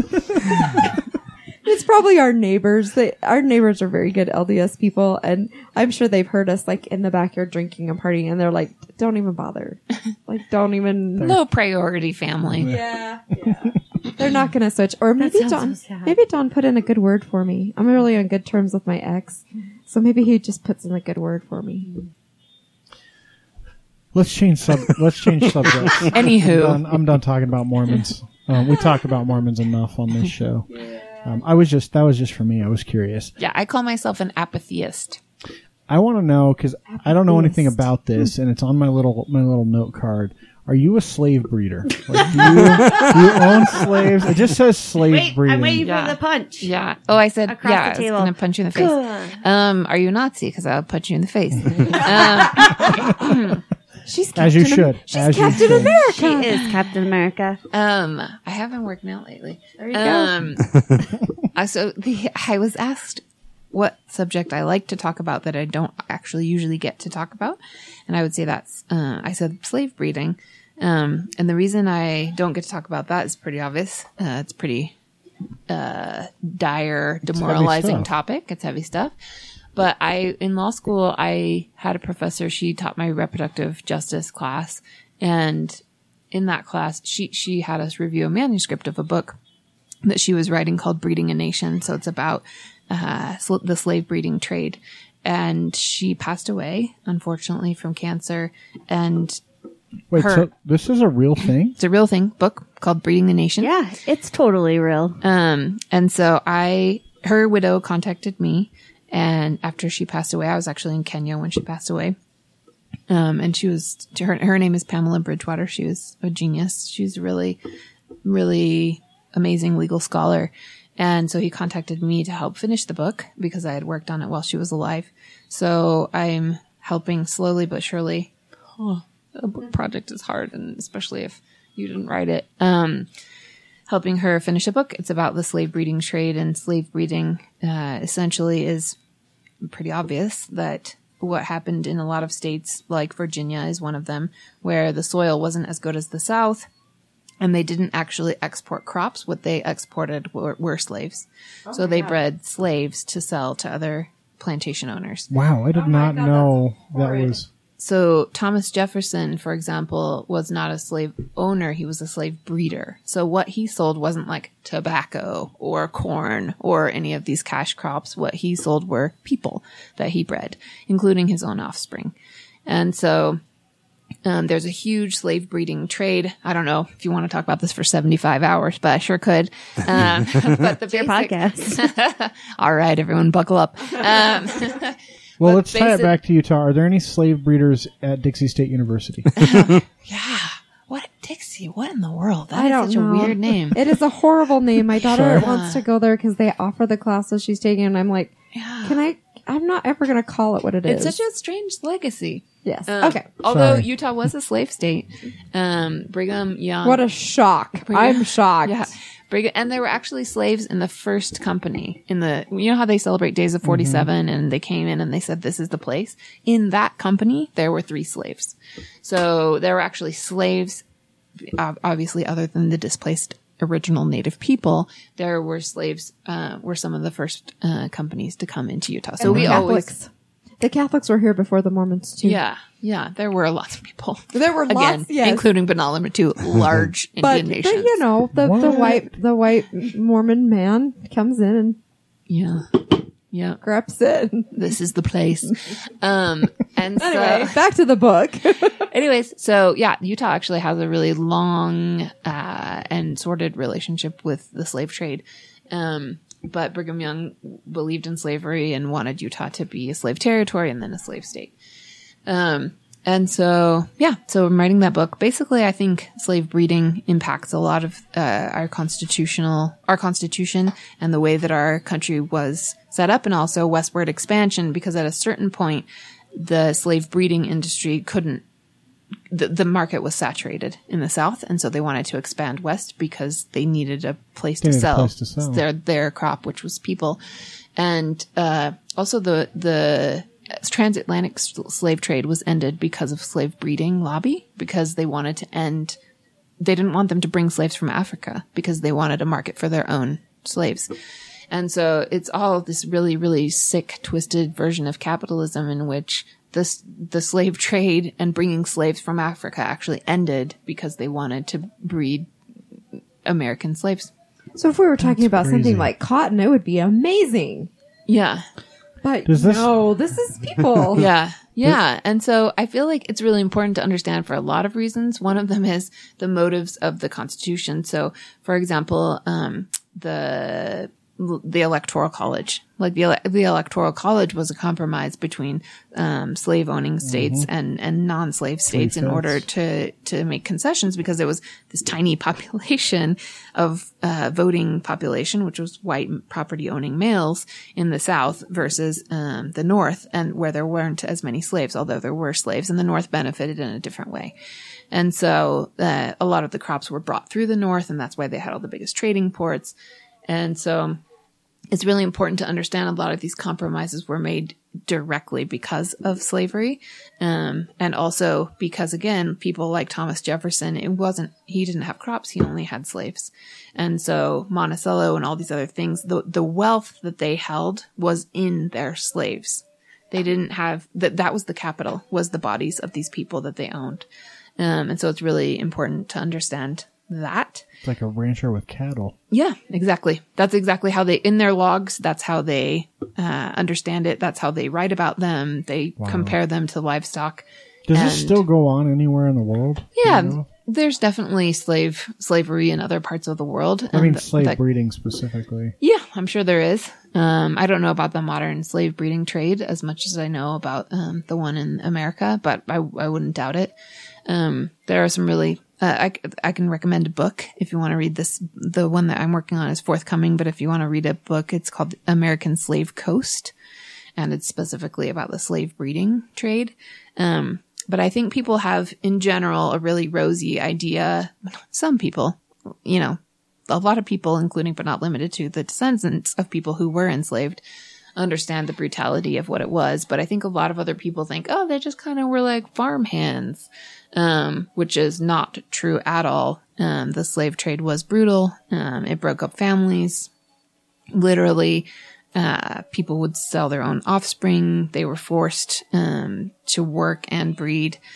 And so it was the totality of the problem and the real brutality of this American slave trade really needs to be talked about so that people can understand really our founding. Like, if you don't understand slavery, you don't understand what our country was founded on. Wasn't a bunch of wholesome Christian guys that... No, didn't you know that America is founded on Christianity and the belief in God? Well, I'm really rolling my eyes hard for people who can't see me right now, just so you know. But also there's slavery in the Bible. So even if you were a Christian, you might still believe in slavery. Slavery has existed for as long as humans have been alive. I mean, earliest people would take slaves. Yeah. And different cultures had slaves. Vikings had slaves, and, African tribes had slaves. Their slavery has existed in a lot of forms, but the brutality of the particular slave trade in the United States, and again, the slave breeding, was unique. Yeah. And so the way we still treat the ethnicity that was enslaved is very predominant. Yeah, I think it's really important, and particularly Black women in today's society are, the way that we treat their reproductive choices, and the way that, sometimes Black women are involuntarily sterilized or don't have access to the same reproductive health care. And a lot of these things, I think, come out of this legacy that a lot of us don't know about. I didn't have any idea. But boy, what would it be like to be a Black woman? I mean, seriously, like, can you be much more oppressed in the United States than and I Black think woman? And a lot of this history makes very clear the reasons that exists. It's not arbitrary. It's very purposeful. It's very integral to our economy. The way that the United States operated was based on unearned labor, unearned advantage over people who worked essentially for free. And so I think it's really important to understand that it wasn't just the South, but it was the entire United States that was built on this economy. And the North, again, while they ended slavery or didn't have as many slaves and fought on that side of the Civil War, really also benefited economically from the slave trade. Absolutely.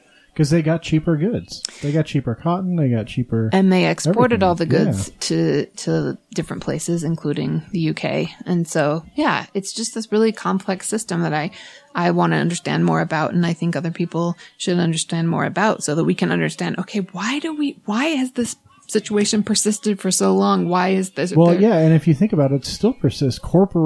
Big corporations live off the back of underpaid workers. Yeah, I think in and out every day. Walmart is a prime example. They pay their workers and treat them like shit. There is a thing called wage slavery. Of course, chattel slavery is completely different. Yes. And of course. It involves not being owned, which is really different. But I think there's lots of vestiges of the system, and if we don't understand what it was, and if we don't understand the intricacies, and if we don't understand, like, that was the mindset of the people who wrote our Constitution. Like, that not only were they slave owners, which is true. I mean, today, I don't know if you heard in the press conference, but Trump said, what about Thomas Jefferson? He was a major slave owner, direct quote. And I was like, yeah. What about that? Let's talk about that. I can't believe you're bringing that up, but okay. I'm sure the internet's going to have fun with that. He said he was a major slaveholder, which is true. Bigly. And he also mentioned George Washington. He's like, well, George Washington was a slave owner. Are we going to take down statues of him? And I thought, oh my God, this is a fascinating moment where he's actually bringing something to light that a lot of people don't know about in an inadvertent way. You know what I mean? He's using it to defend them in a weird way. He's using it to defend the George Washington owned slaves, so it's totally cool that these fucking crazy fascist Nazis, run people over at marches. Well, he's also, he was defending Robert E. Lee, the statue they were trying to take down, and he was basically like, well, what are we going to do? Take all the statues down? They were all slave owners. And I'm like, okay, good, fair point. you know? Let's do it. And I forget what the percentage is, but I think it's a huge percentage of the original. Oh yeah, because they were all wealthier people, and wealthy people back then owned slaves. That's and the worst of the worst were the slave breeders, honestly. Like Andrew Jackson was a slave breeder. Well, Andrew Jackson was a piece of shit. I don't know why he's on our money. I know we started the Treasury, but what a shitty president. Like he was, honestly, Andrew Jackson was the Trump of his time. Yeah, and Trump has his portrait. Yeah, like Andrew Jackson was a shitty president. Yeah, for so many reasons. But I think it's in part because, again, he was a breeder. So he was involved in the most insidious part of the slave trade. Well, when you can't think of another human being as another human being, then there's something wrong with you. Yeah, and I think it's really important also not to fall into the trope of like, oh, they were just a product of their times. Everyone was a slave owner and it was okay. It's still not okay. That's not even remotely true. In places in the South, there were abolitionist organizations, there were abolitionist movements, there were lots of other people who didn't own property, yet people as property. There were people who were fighting against it. There were other founding fathers who didn't own slaves. So it's not like, oh, everyone just believed that, or everyone, it's not that that's ever an excuse. But even for their contemporary time, they had to fight tooth and nail because they were an aberration. So I think of course, they owned slaves, but that was a choice they made in order to keep their capital. And it's not something that they should be, I think, forgiven for. I agree. Yeah, that's crazy. Let's take down the statues. I'm mind is blown, isn't it? I mean, really, I didn't know. I'm not using quarters anymore. So I know what I'm going to spend half my day that I should be working tomorrow doing. Yeah. So quarters and what is it, Jackson on? 50s. The 50s. Ew. Yeah, get rid of it. I really don't. I don't really ever see $50 bills, so I'm okay. I just need to stop. Yeah, who does really though? Yeah, I just need to get on the 20. Andrew Jackson's on the 20. Is he? I think I'm the 20. Oh no! Everybody pull out your money. But that's what the ATM gives out. I don't know. Oh my gosh! 50, but I'm pretty sure Jackson. Oh yeah. Oh, he is. Look at that. Shit. Old dickhead Andrew Jackson. I thought it was going to be Sojourner Truth. Am I just making that up? They voted. What happened with that? Yeah, they voted. I think it's still going to happen? I don't know. I think so. I think they're going to change it. I don't think they're going to replace him though. Like a special edition. So I can still use 20s as long as I get the right one. Yeah. I'm okay with that. You're like, I don't want the Andrew Jackson. Or I could use the state quarters. It's Grant that's on the 50. Ulysses Grant. Oh, but he was a. Yeah, that's still no better. We right? can't use 50s. Who's on the $100 bill? Well, Ulysses S. Grant was a Civil War general for the North, right? I think so. Yeah, he wasn't even a. Who's on the 100? Franklin. Oh, also a non-president. Ben. Good old Benny Franklin. I do think it is Sojourner Truth, and I'm not sure when that's going to happen. But she was amazing. I'll look it up. I'll look it up. Okay, you look it up while I'm continuing. If I look stuff up, the show just grinds to a halt because I try to. We all suck at your witty banter. So there's a few things locally I want to talk about, and then I've got some other questions for you. But okay, Rio Grande. I'm sure you're familiar with the situation, and what's gone on the last days. I'm curious what your thoughts are on that. I don't know. This is another situation where I'm just glad I'm not in charge. Because you're a huge advocate for people, and there's a lot of people that need advocates down there, but there's also a lot of piece of shit down there. 87 of them are no longer on the street. 87. Yeah, that's how many they arrested. Yeah, just yesterday. Yeah, but that's for a day. Yeah, because the jail's full. They'll go back. So yeah, I would not say that my expertise is homelessness in any way, shape or form, but my expertise is human rights. And so I think it's just such a delicate situation, and there are so many interests that are so obviously invested in making money off the situation that I think it gets really hard. So for example, the Pioneer Park Coalition is basically developers and other people who want to develop that area because a long time ago, it was way far out of town, and now it's right downtown. Right in the middle of it all. And so people who have fancy condos and other things that they want businesses there. They want it to prosper, and they find homeless people to be very pesky, which I think is deplorable. But it's a difficult situation. It's hard to deal with. It involves mental health. It involves drug use. It involves families. It's a hard solution. I just think everyone wants it not to be in their backyard, and everyone wants to not deal with the problem. So it becomes more and more difficult. I think the mayor and the city council are in a difficult position of where to put it, what to do, and I don't know if you've noticed this, but in other cities, it's not. The homelessness population in large cities is not as concentrated as it is in Salt Lake. Well, it's because there are multiple missions and multiple homeless services. Shelters. So, my personal opinion, and I've said this on the show before, is I think the way they went about announcing it was total horseshit. I think they did a bad job doing that. But at some level, I think that's the only way you can do it, because what they want to do is put a bunch of homeless shelters in a bunch of communities. Which I think is the smart way to go. Yeah, the community, the whole community, not just the downtown community, needs to be supportive of. And we've talked about it, but you take 1,500 people and put them in one facility, you're going to have problems. Yeah. Period, end of subject. If you break that up and spread it across the valley, you can specialize services. You don't have 1,500 people. You now have 150 to 200 people. It's a whole different situation. And I think that's where other cities have been successful in not having it be such a crazy menace. Like, one of the hard things is it's awfully easy to criticize those that aren't involved and not making those decisions. It's awfully easy to say, well, that was a bad decision. But it's so but what's hard. The other decision to make? It's so hard. Did you see the stuff on Ben McAdams that came out last week? That he went undercover? Yeah, I did. And I've met Ben McAdams, and he does seem like a really genuine, nice, engaged person. I feel like something about it feels a little bit icky to me, in that it was like I know he didn't like publicize it or whatever. But there's just something about it that's like, ugh, it feels a little bit like, I used to live in Kenya, and when I was in Kenya, they would do like slum tourism. So people would like spend a night in the slum and like learn what it's like. But then it's like gross, and they'll just go back to their life and like post about how they lived in a slum for a night on an Instagram or whatever. There's something really just fundamentally disgusting about that concept to me. But at the same time, I want our politicians to be involved. I want them to know what they're making decisions about. I want them to have to confront homeless people who are experiencing homelessness face to face. So I find it unique what he did. I don't know that everyone should be going out and doing it, but I don't know. I appreciate his sincerity. I appreciate him wanting to know the best thing to do. I really do think that he's honest and sincere about wanting to do the best thing. I'm not sure that that's happening.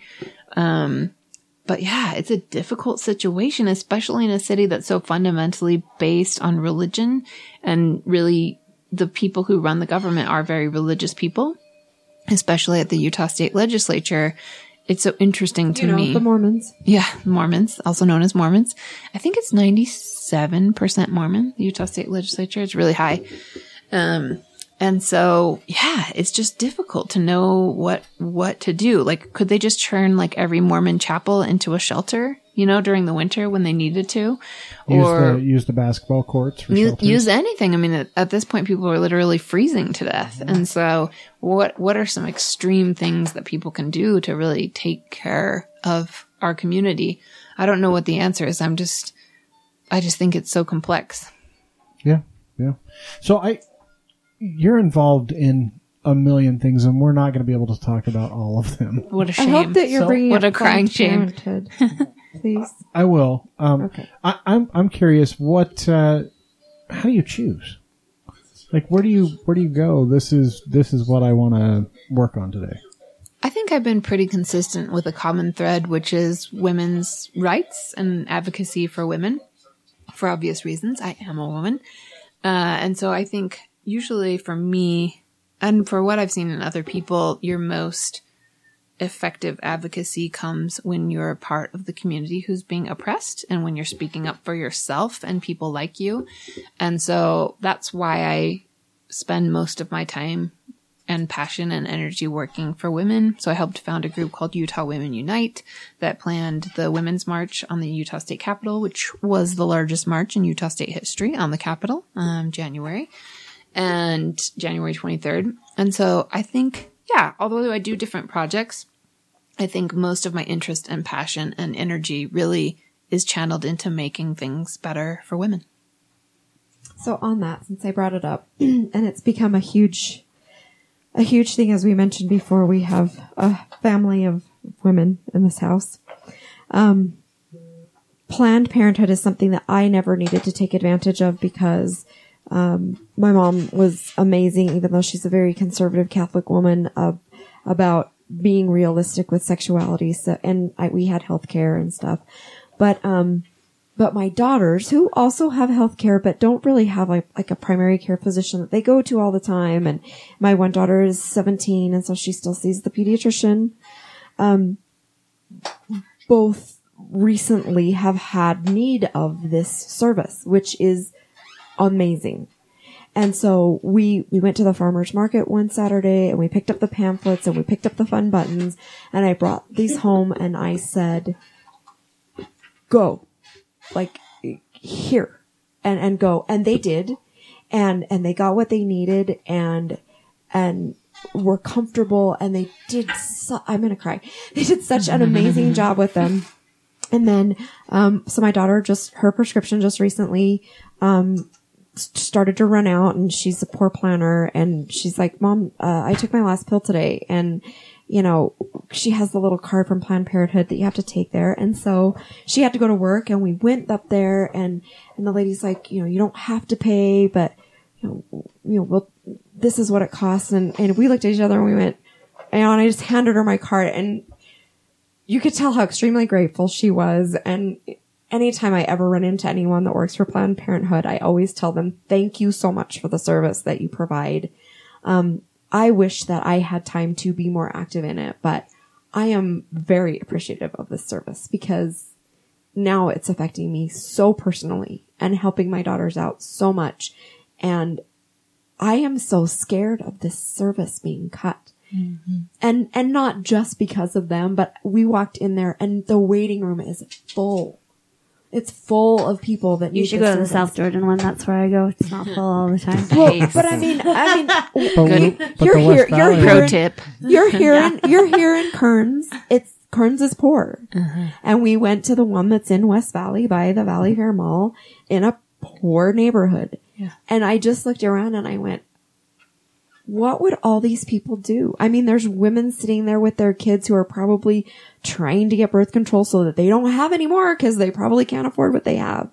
And there's young women, and there was one other guy and Chris. But there was just one other guy and Chris. But I mean, I just looked around at the scope of all of the people that were there and the services provided. And I went, why are you trying to cut this? Mm-hmm. You know, when I lived in New Jersey, that's who I went to see, because it's too hard trying to find a primary physician when you're not familiar with anything. And so I went there for years. And when I moved back to Utah, I went to a primary physician on a recommendation from my aunt. I hated it.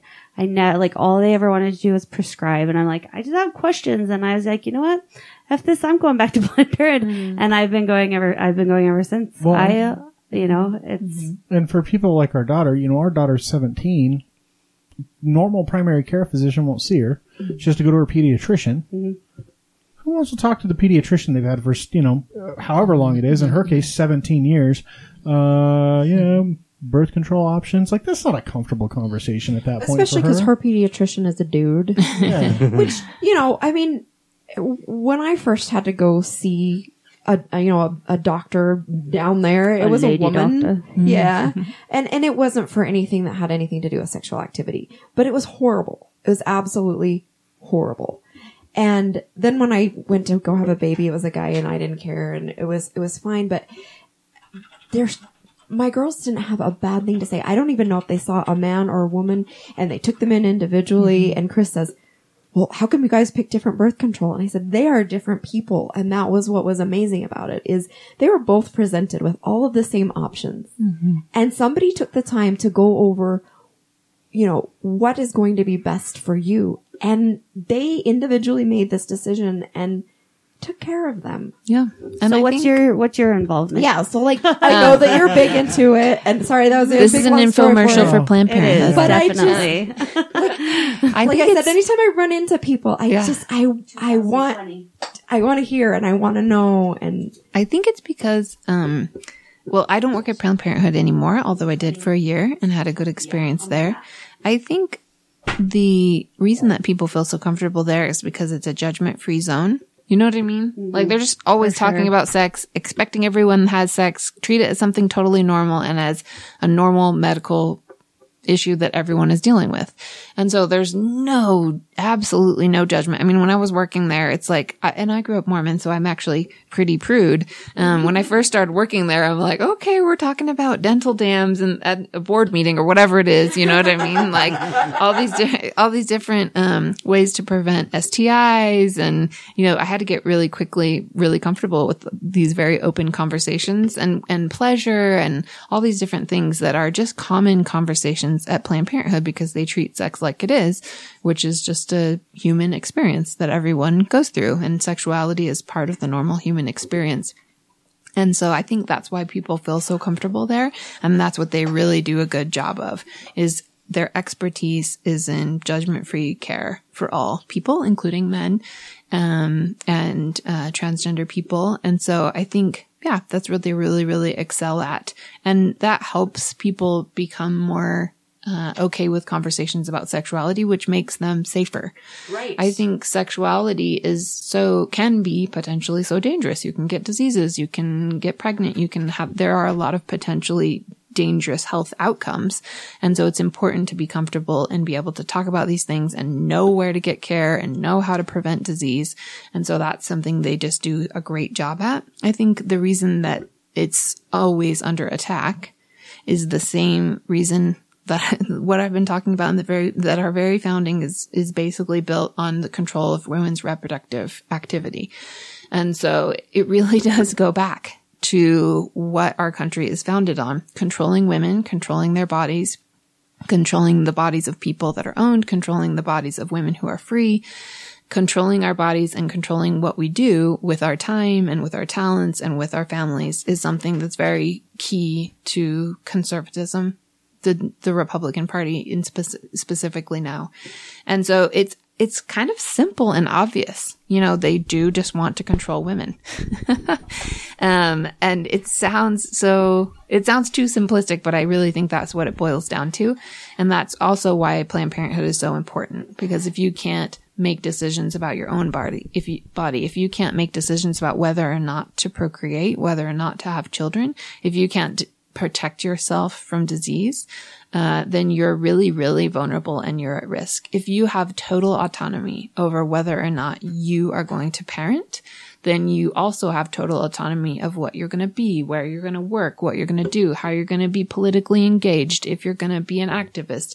All of these things really rest upon being able to choose when and how to have a family. And so it sounds like a big leap, like, okay, have a baby or be an activist. Obviously people can do both, but the thing that's key is to have autonomy and have consent over those decisions and be able to take charge of your own life. And I think a lot of women, especially in this state, have no control over when they have babies, what they do, and also if they're assaulted, how to control that situation. And so I think Planned Parenthood also does a really good job with women who have been sexually assaulted, which is a huge percentage of our population, unfortunately. Yeah. So I'm going to make things a little bit happier with women's rights. I found... Sorry, that was a big emotional thing for me. A lot of people feel that way. I found the answer to our bill question. So. Nice. We're a little bit off. Harriet. It's a long way. So Harriet Tubman's replacing Andrew Jackson. Okay, not Sojourner Truth. No, she is. There's actually going to be on the back. She's going to be on the face, and Andrew Jackson's going to the back of the bill. Oh man! So he'll have a smaller picture on the back. So maybe I could actually use it. It really is. Awful. Jackson. So I keep my money face up, so I think I could go back to using it. Okay, so it's Harriet Tubman, not Sojourner. Yeah. So Sojourner Truth. So the back of the $10 bill, they're actually going to be doing a bunch of different people. Series of women. Oh, so nice. Susan B. Anthony, Elizabeth Cady Stanton, Lucretia Mott, Alice Paul. There's Sojourner Truth. Nice. And then on the back of the 5, they're going to put Marian Anderson, and Eleanor Roosevelt, and Martin Luther King Jr. But we have to wait till 2020. So. Oh, okay. But we get to have some black people too. This makes me happy. So I mean, really I really like putting like MLK on the back of the 5 because that's Lincoln, right? The 5 is Lincoln, and I think that's a good fit between the two. That is if you think about. Interesting. They'd be best friends. I'll tell you who wouldn't be best friends. Harriet Tubman and Andrew Jackson. Any of these people and Andrew Jackson. Not best friends. Not besties. Man, he was such a piece of shit. I really hate him. Yeah. And the only reason he's on our money is because he started the Treasury. That's it. I guarantee you that's it. I'm pretty sure that's the only reason he's there. Okay, so 2 more questions for you. So the first is, what do you say to people? What do you have to say to people that want to become involved in activism, want to become activists? I don't know if becoming involved in activism is the right phrase, but want to become activists, want to be involved. And what do you say to the people that are involved, that are at their wits' end and ready to just be done with it all? I think that's me. I was just going to say every other day. Every other day. Kay has to think of something to tell herself to keep herself going. I'm like, all right. Need a pep talk. So if you want to be involved, it's actually just show up to something. Honestly, it's all volunteer.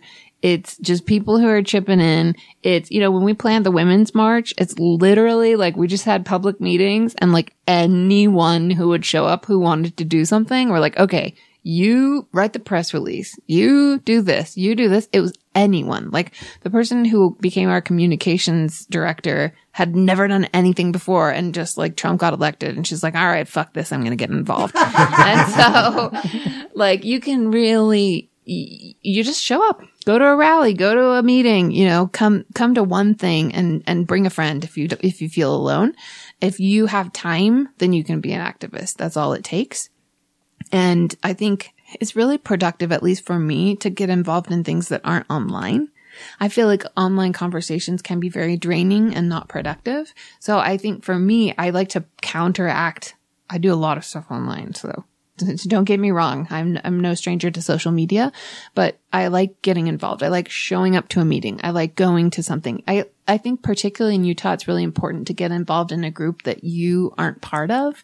So for me, it's going to a LULAC meeting. For me, it's getting involved with League of Native American Voters and showing up for their events. It's there's a group called Multicultural Engagement for Utah, and it's a bunch of different groups, including Tongan American Society and League of Native American Voters and LULAC and all these different groups from different ethnicities together. So it's going to those kind of meetings meetings. Like that's what I would suggest if you're just very new to getting involved. And please do, because people who have been working and been activists and been so vocal and out there get tired and taxed. And so we need other people to be engaged and involved when we really want you to show up in whatever capacity. So if you're at wit's end, if you're at wit's then end, go find someone else to take your place for a little while. Yeah, or just like, I don't know, the people talk about self-care, I think, a little bit too much. So there's always this talk in activist circles about self-care and taking care of yourself. Do some goat yoga. Do some yoga, yeah. Goat yoga. It's all the rage. But I think taking care of yourself is important, and also a lot of that is unplugging from social media, I think. And so, yeah, giving yourself breaks and just realizing like I'm doing what I can when I can. It's incumbent upon me to change some things. It's not incumbent upon me to change everything. And so everyone has to do their part. You know what I mean? I feel like when the election was coming up and I was like, you know, making calls for Hillary and knocking doors, and I had like 17 Hillary signs, and I wrote an op-ed about Hillary, and I'm just like, I can see the apocalypse on the horizon and I have to stop it. At a certain point, you can just do what you can do. And that's fine. People I don't really have patience for are people who do nothing, who don't speak up, who don't, you know, really get engaged or involved at all and then complain. I'm like, okay, no, if you didn't vote, don't complain. But yeah, it's quite easy to get involved. And if you get burned out, I would say just, you know, do what makes you happy in life. And also I think something I've been talking about a lot lately is that the concept that you're not your struggle is very important. So for me, I think a lot of people, it's funny how people perceive me and then how I see myself. I think, you know, I'm not my struggle. I'm not this fight against patriarchy. I'm not this fight against racism or homophobia. Those are things I engage in because I think they're important, but that fight is not me. I'm a separate person. I have a family. I have people that I love. I surround myself with joy. I enjoy, you know, sewing. I'm obsessed with mid-century modern furniture. I have hobbies. If you follow me online, you'll know that I, have quite the addiction. So I think it's really important to separate yourself from the work and understand that the work is what you do and the work is the struggle, but you are your own person. That's a good answer. Let's see if you can answer, Kate Kelly. Let's see if you can do better. I don't think I can just say your name, Kate, because always hear everybody always calls you Kate Kelly, and people really also confuse them. It's funny. Really, get called Kelly a lot. Hey, Kelly.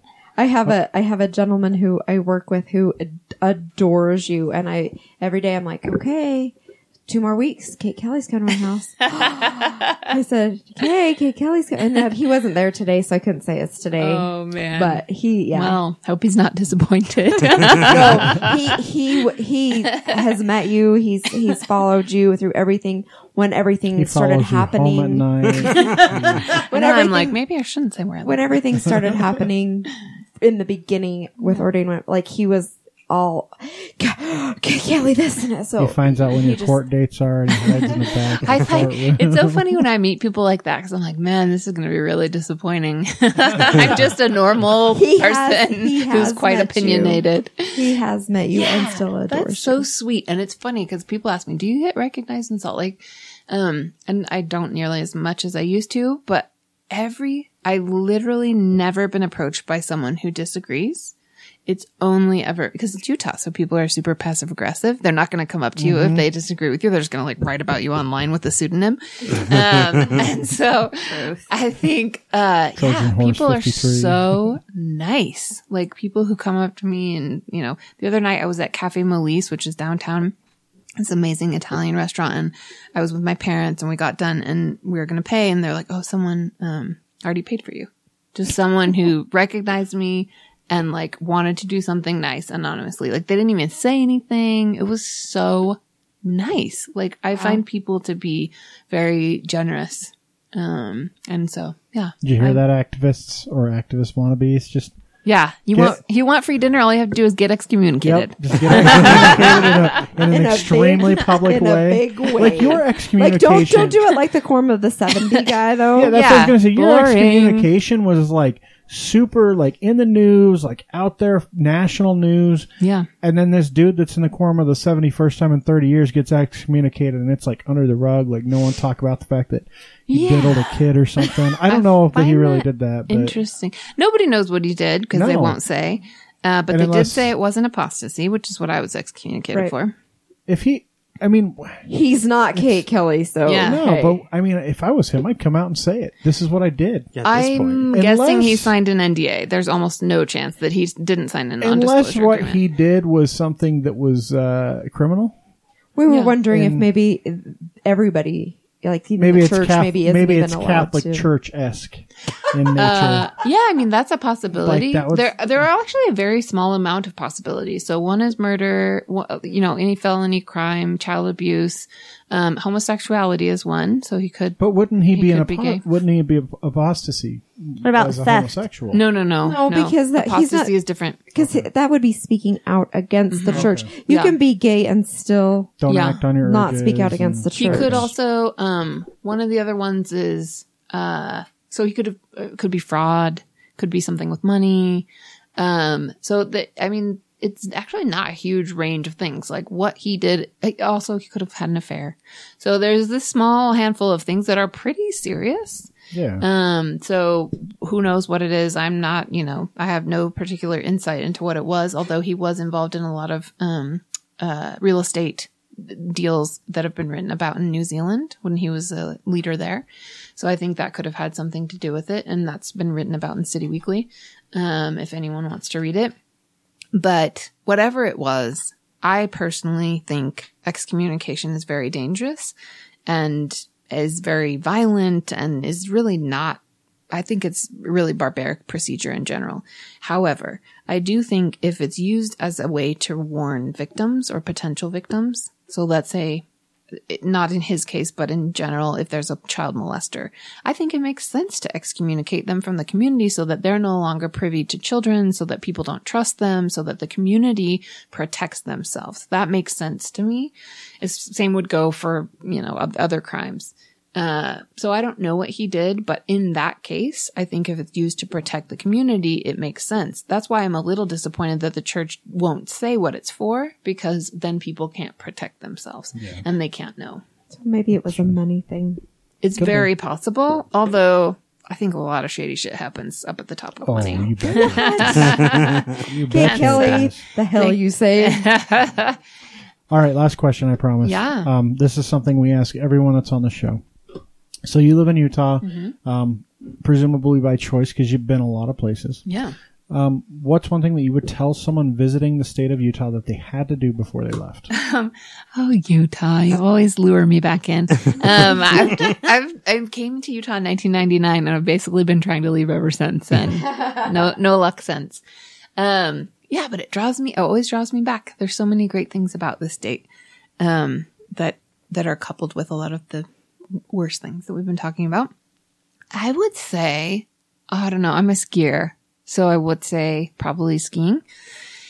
If you were going to do one thing, I mean, it's just like skiing is amazing. If you were going to eat one place, I would say, now I'm like, want to do like a top 10 guide. Kate Kelly's top 10 to Salt Lake. Okay, go skiing, Deer Valley, or any of the other amazing resorts. I'm a vegetarian. I've been a vegetarian since 2004. And so I like places that have lots and lots of options for vegetarians. And so my favorite place one of my favorite places in Salt Lake is called Al Chai. It's a vegan Vietnamese restaurant on the west side of Salt Lake. Amazing. So good. Everything is vegan. Incredible.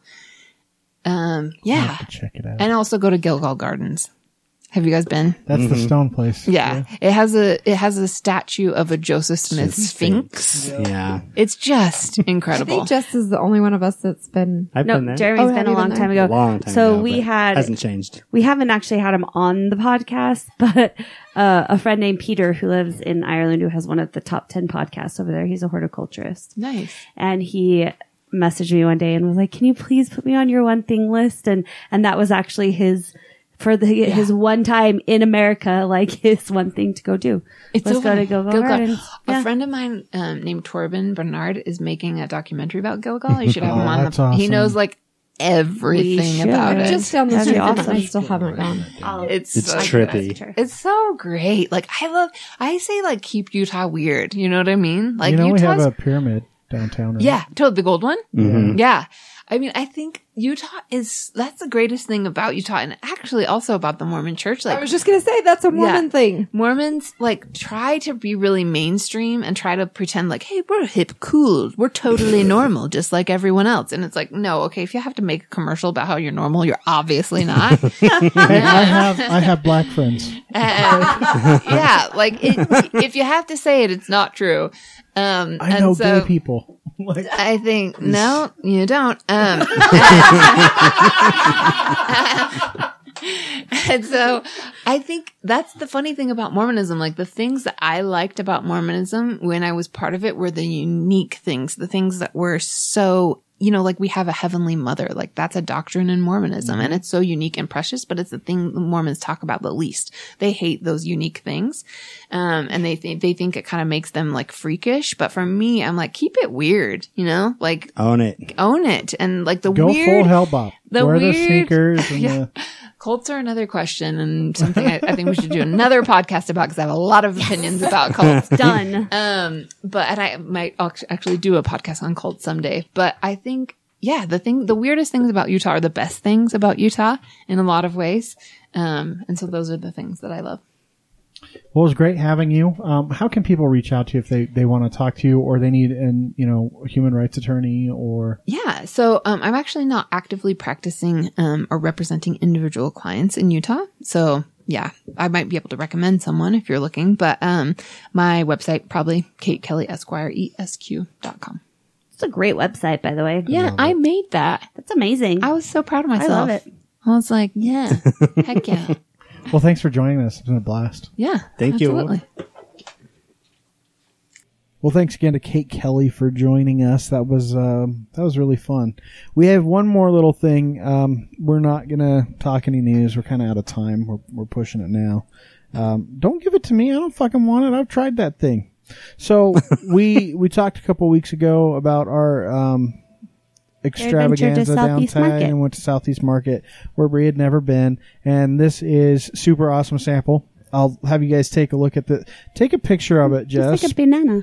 Before I forgot to take a picture while Kate Kelly was here. Oh, so motherfucker! Fired. You motherfucker! Sometimes I take pictures and I didn't think about it. We were just involved in. That's right. It was a great conversation. Would you take a picture of that? It doesn't really fit the podcast cover art, but don't cover it up, babe.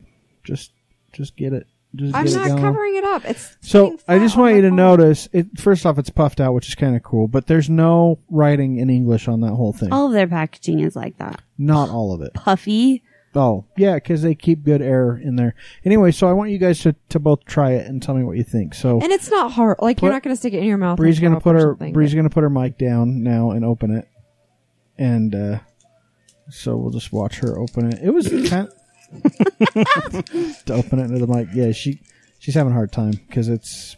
There we go. It looks like a giant cheetah. Do you want to take a? It's like a banana on the artwork. He's not a banana. Look. I'm a banana. I'm a banana. He looks like he's like a Cheeto dude. See? Look at me move. Oh, he's like has filling in him. Well, I don't think this actually has filling in it. So give it a shot. Just take a chunk out of it. Just bite into it. Or like break it or something. Bite into it. I don't know. Maybe it does have a filling. I don't know. We never saw a filling in the other one we had. Oh. Does it have a filling? Yeah, it totally does. The one we had didn't have a filling. No, That's I think a hole. No, look at it. It's a filling. It probably did, and we just didn't notice. Maybe we didn't get to the filling. Maybe that was our problem. Smells like a baby treat. Cheeto. No, it smells like those little like gross candies you give your kids. You can crunch into it in the mic. People need to hear. Yeah, see? It's got the texture of what? A Cheeto. No, like those wafer, like cookies. Between that and a Cheeto. So I thought it had the texture of... So, have you ever had Pirate's Booty? Yes. Absolutely. That's the fucking texture. But because it's not. As Pirate's Booty is way more fluffy than this. I hate Pirate's Booty. I So maybe it. like a cross between a Pirate's Booty and not a crunchy Cheeto, a puffy Cheeto. Like a giant puffy. Cheeto. With like onion flavoring on the Like outside. a cheese ball more than a Cheeto. Like a shitty cheese ball instead of a Cheeto. Onion on the outside is like Swedish on the inside. Weird. It's kind of like a Funyun. Oh, yeah. A little bit, yeah. Yeah, but it's weird because there's that Funyun sweet with strawberry like, in the middle. But there's like a sweet taste to it. Good news for you guys. I know lots of people that speak like Asian languages, so we can get this translated. Oh, yeah, let's post that. And I have no fucking clue what it is. And I didn't like it. I mean, when you guys It looks Korean, actually. That writing's I Korean. don't know. It's shiny. I like the shiny package. And the little stick guy is cute. He's super And happy. it is staying like nice and cylindrical with that big rip down the middle. That's crazy. Like it's just. I'm a banana. He's not a banana. He's a stick. I'm a Cheeto. Okay, so with that weird, oddly non-Utah specific taste testing, but it came from a Utah store. That's interesting. But now it's really sweet at the end. That's what we didn't like That's about why I couldn't keep eating it. Like I took Can you 2 gum? bites to try I and have figure it gum. out. That's just He weird. drank like My a water's full. gone now. He had like a full glass of water it. that Do he you want just Kate downed. Kelly's water? So that's gonna do it tonight, folks. Sorry it's a little long, but I think it's worth it because Kate's awesome. So please, follow Kate if you want to be involved. Go out and just join a meeting. Just go to a meeting. There are so many organizations right now around Utah. Like she was talking about, and we've talked about Utah Women Unite with Ginevra, with Passera. There was the rally yesterday for solidarity for what's happening in the South. And why are you smelling that I'm just trying package? to figure out what it smells like. It's really got scent. Anyways, so yeah, there are plenty. And even just talking to one of these people, they'll direct you, whether it's Daisy, like she talked about, or herself. She's really personable. Yeah. If you like a cause, just reach out to them. They're always, all these causes are looking for help. If you like neo-Nazis, punch yourself in the cooter or the dick, respectively. The cooter, because that's what they say in Virginia. That's what I said. So punch yourself in the privates, slam your head into a wall until you knock yourself out, and then go to the hospital. But don't act on those decisions. Instead, join a cause that's worth fighting for. Yeah. It's a cause worth fighting. Thanks to Folk Hogan for our intro music. I really like it, and we're going to stick with it for a while, and we don't think I'm on air enough. And you can follow us on Twitter at TNU Podcast. Reach out to us on Facebook. We're there, the New Utah Podcast, and then also the newutah.wordpress.com. And stay tuned for some changes to that. Maybe. We'll see if I get lazy or I'm lazy.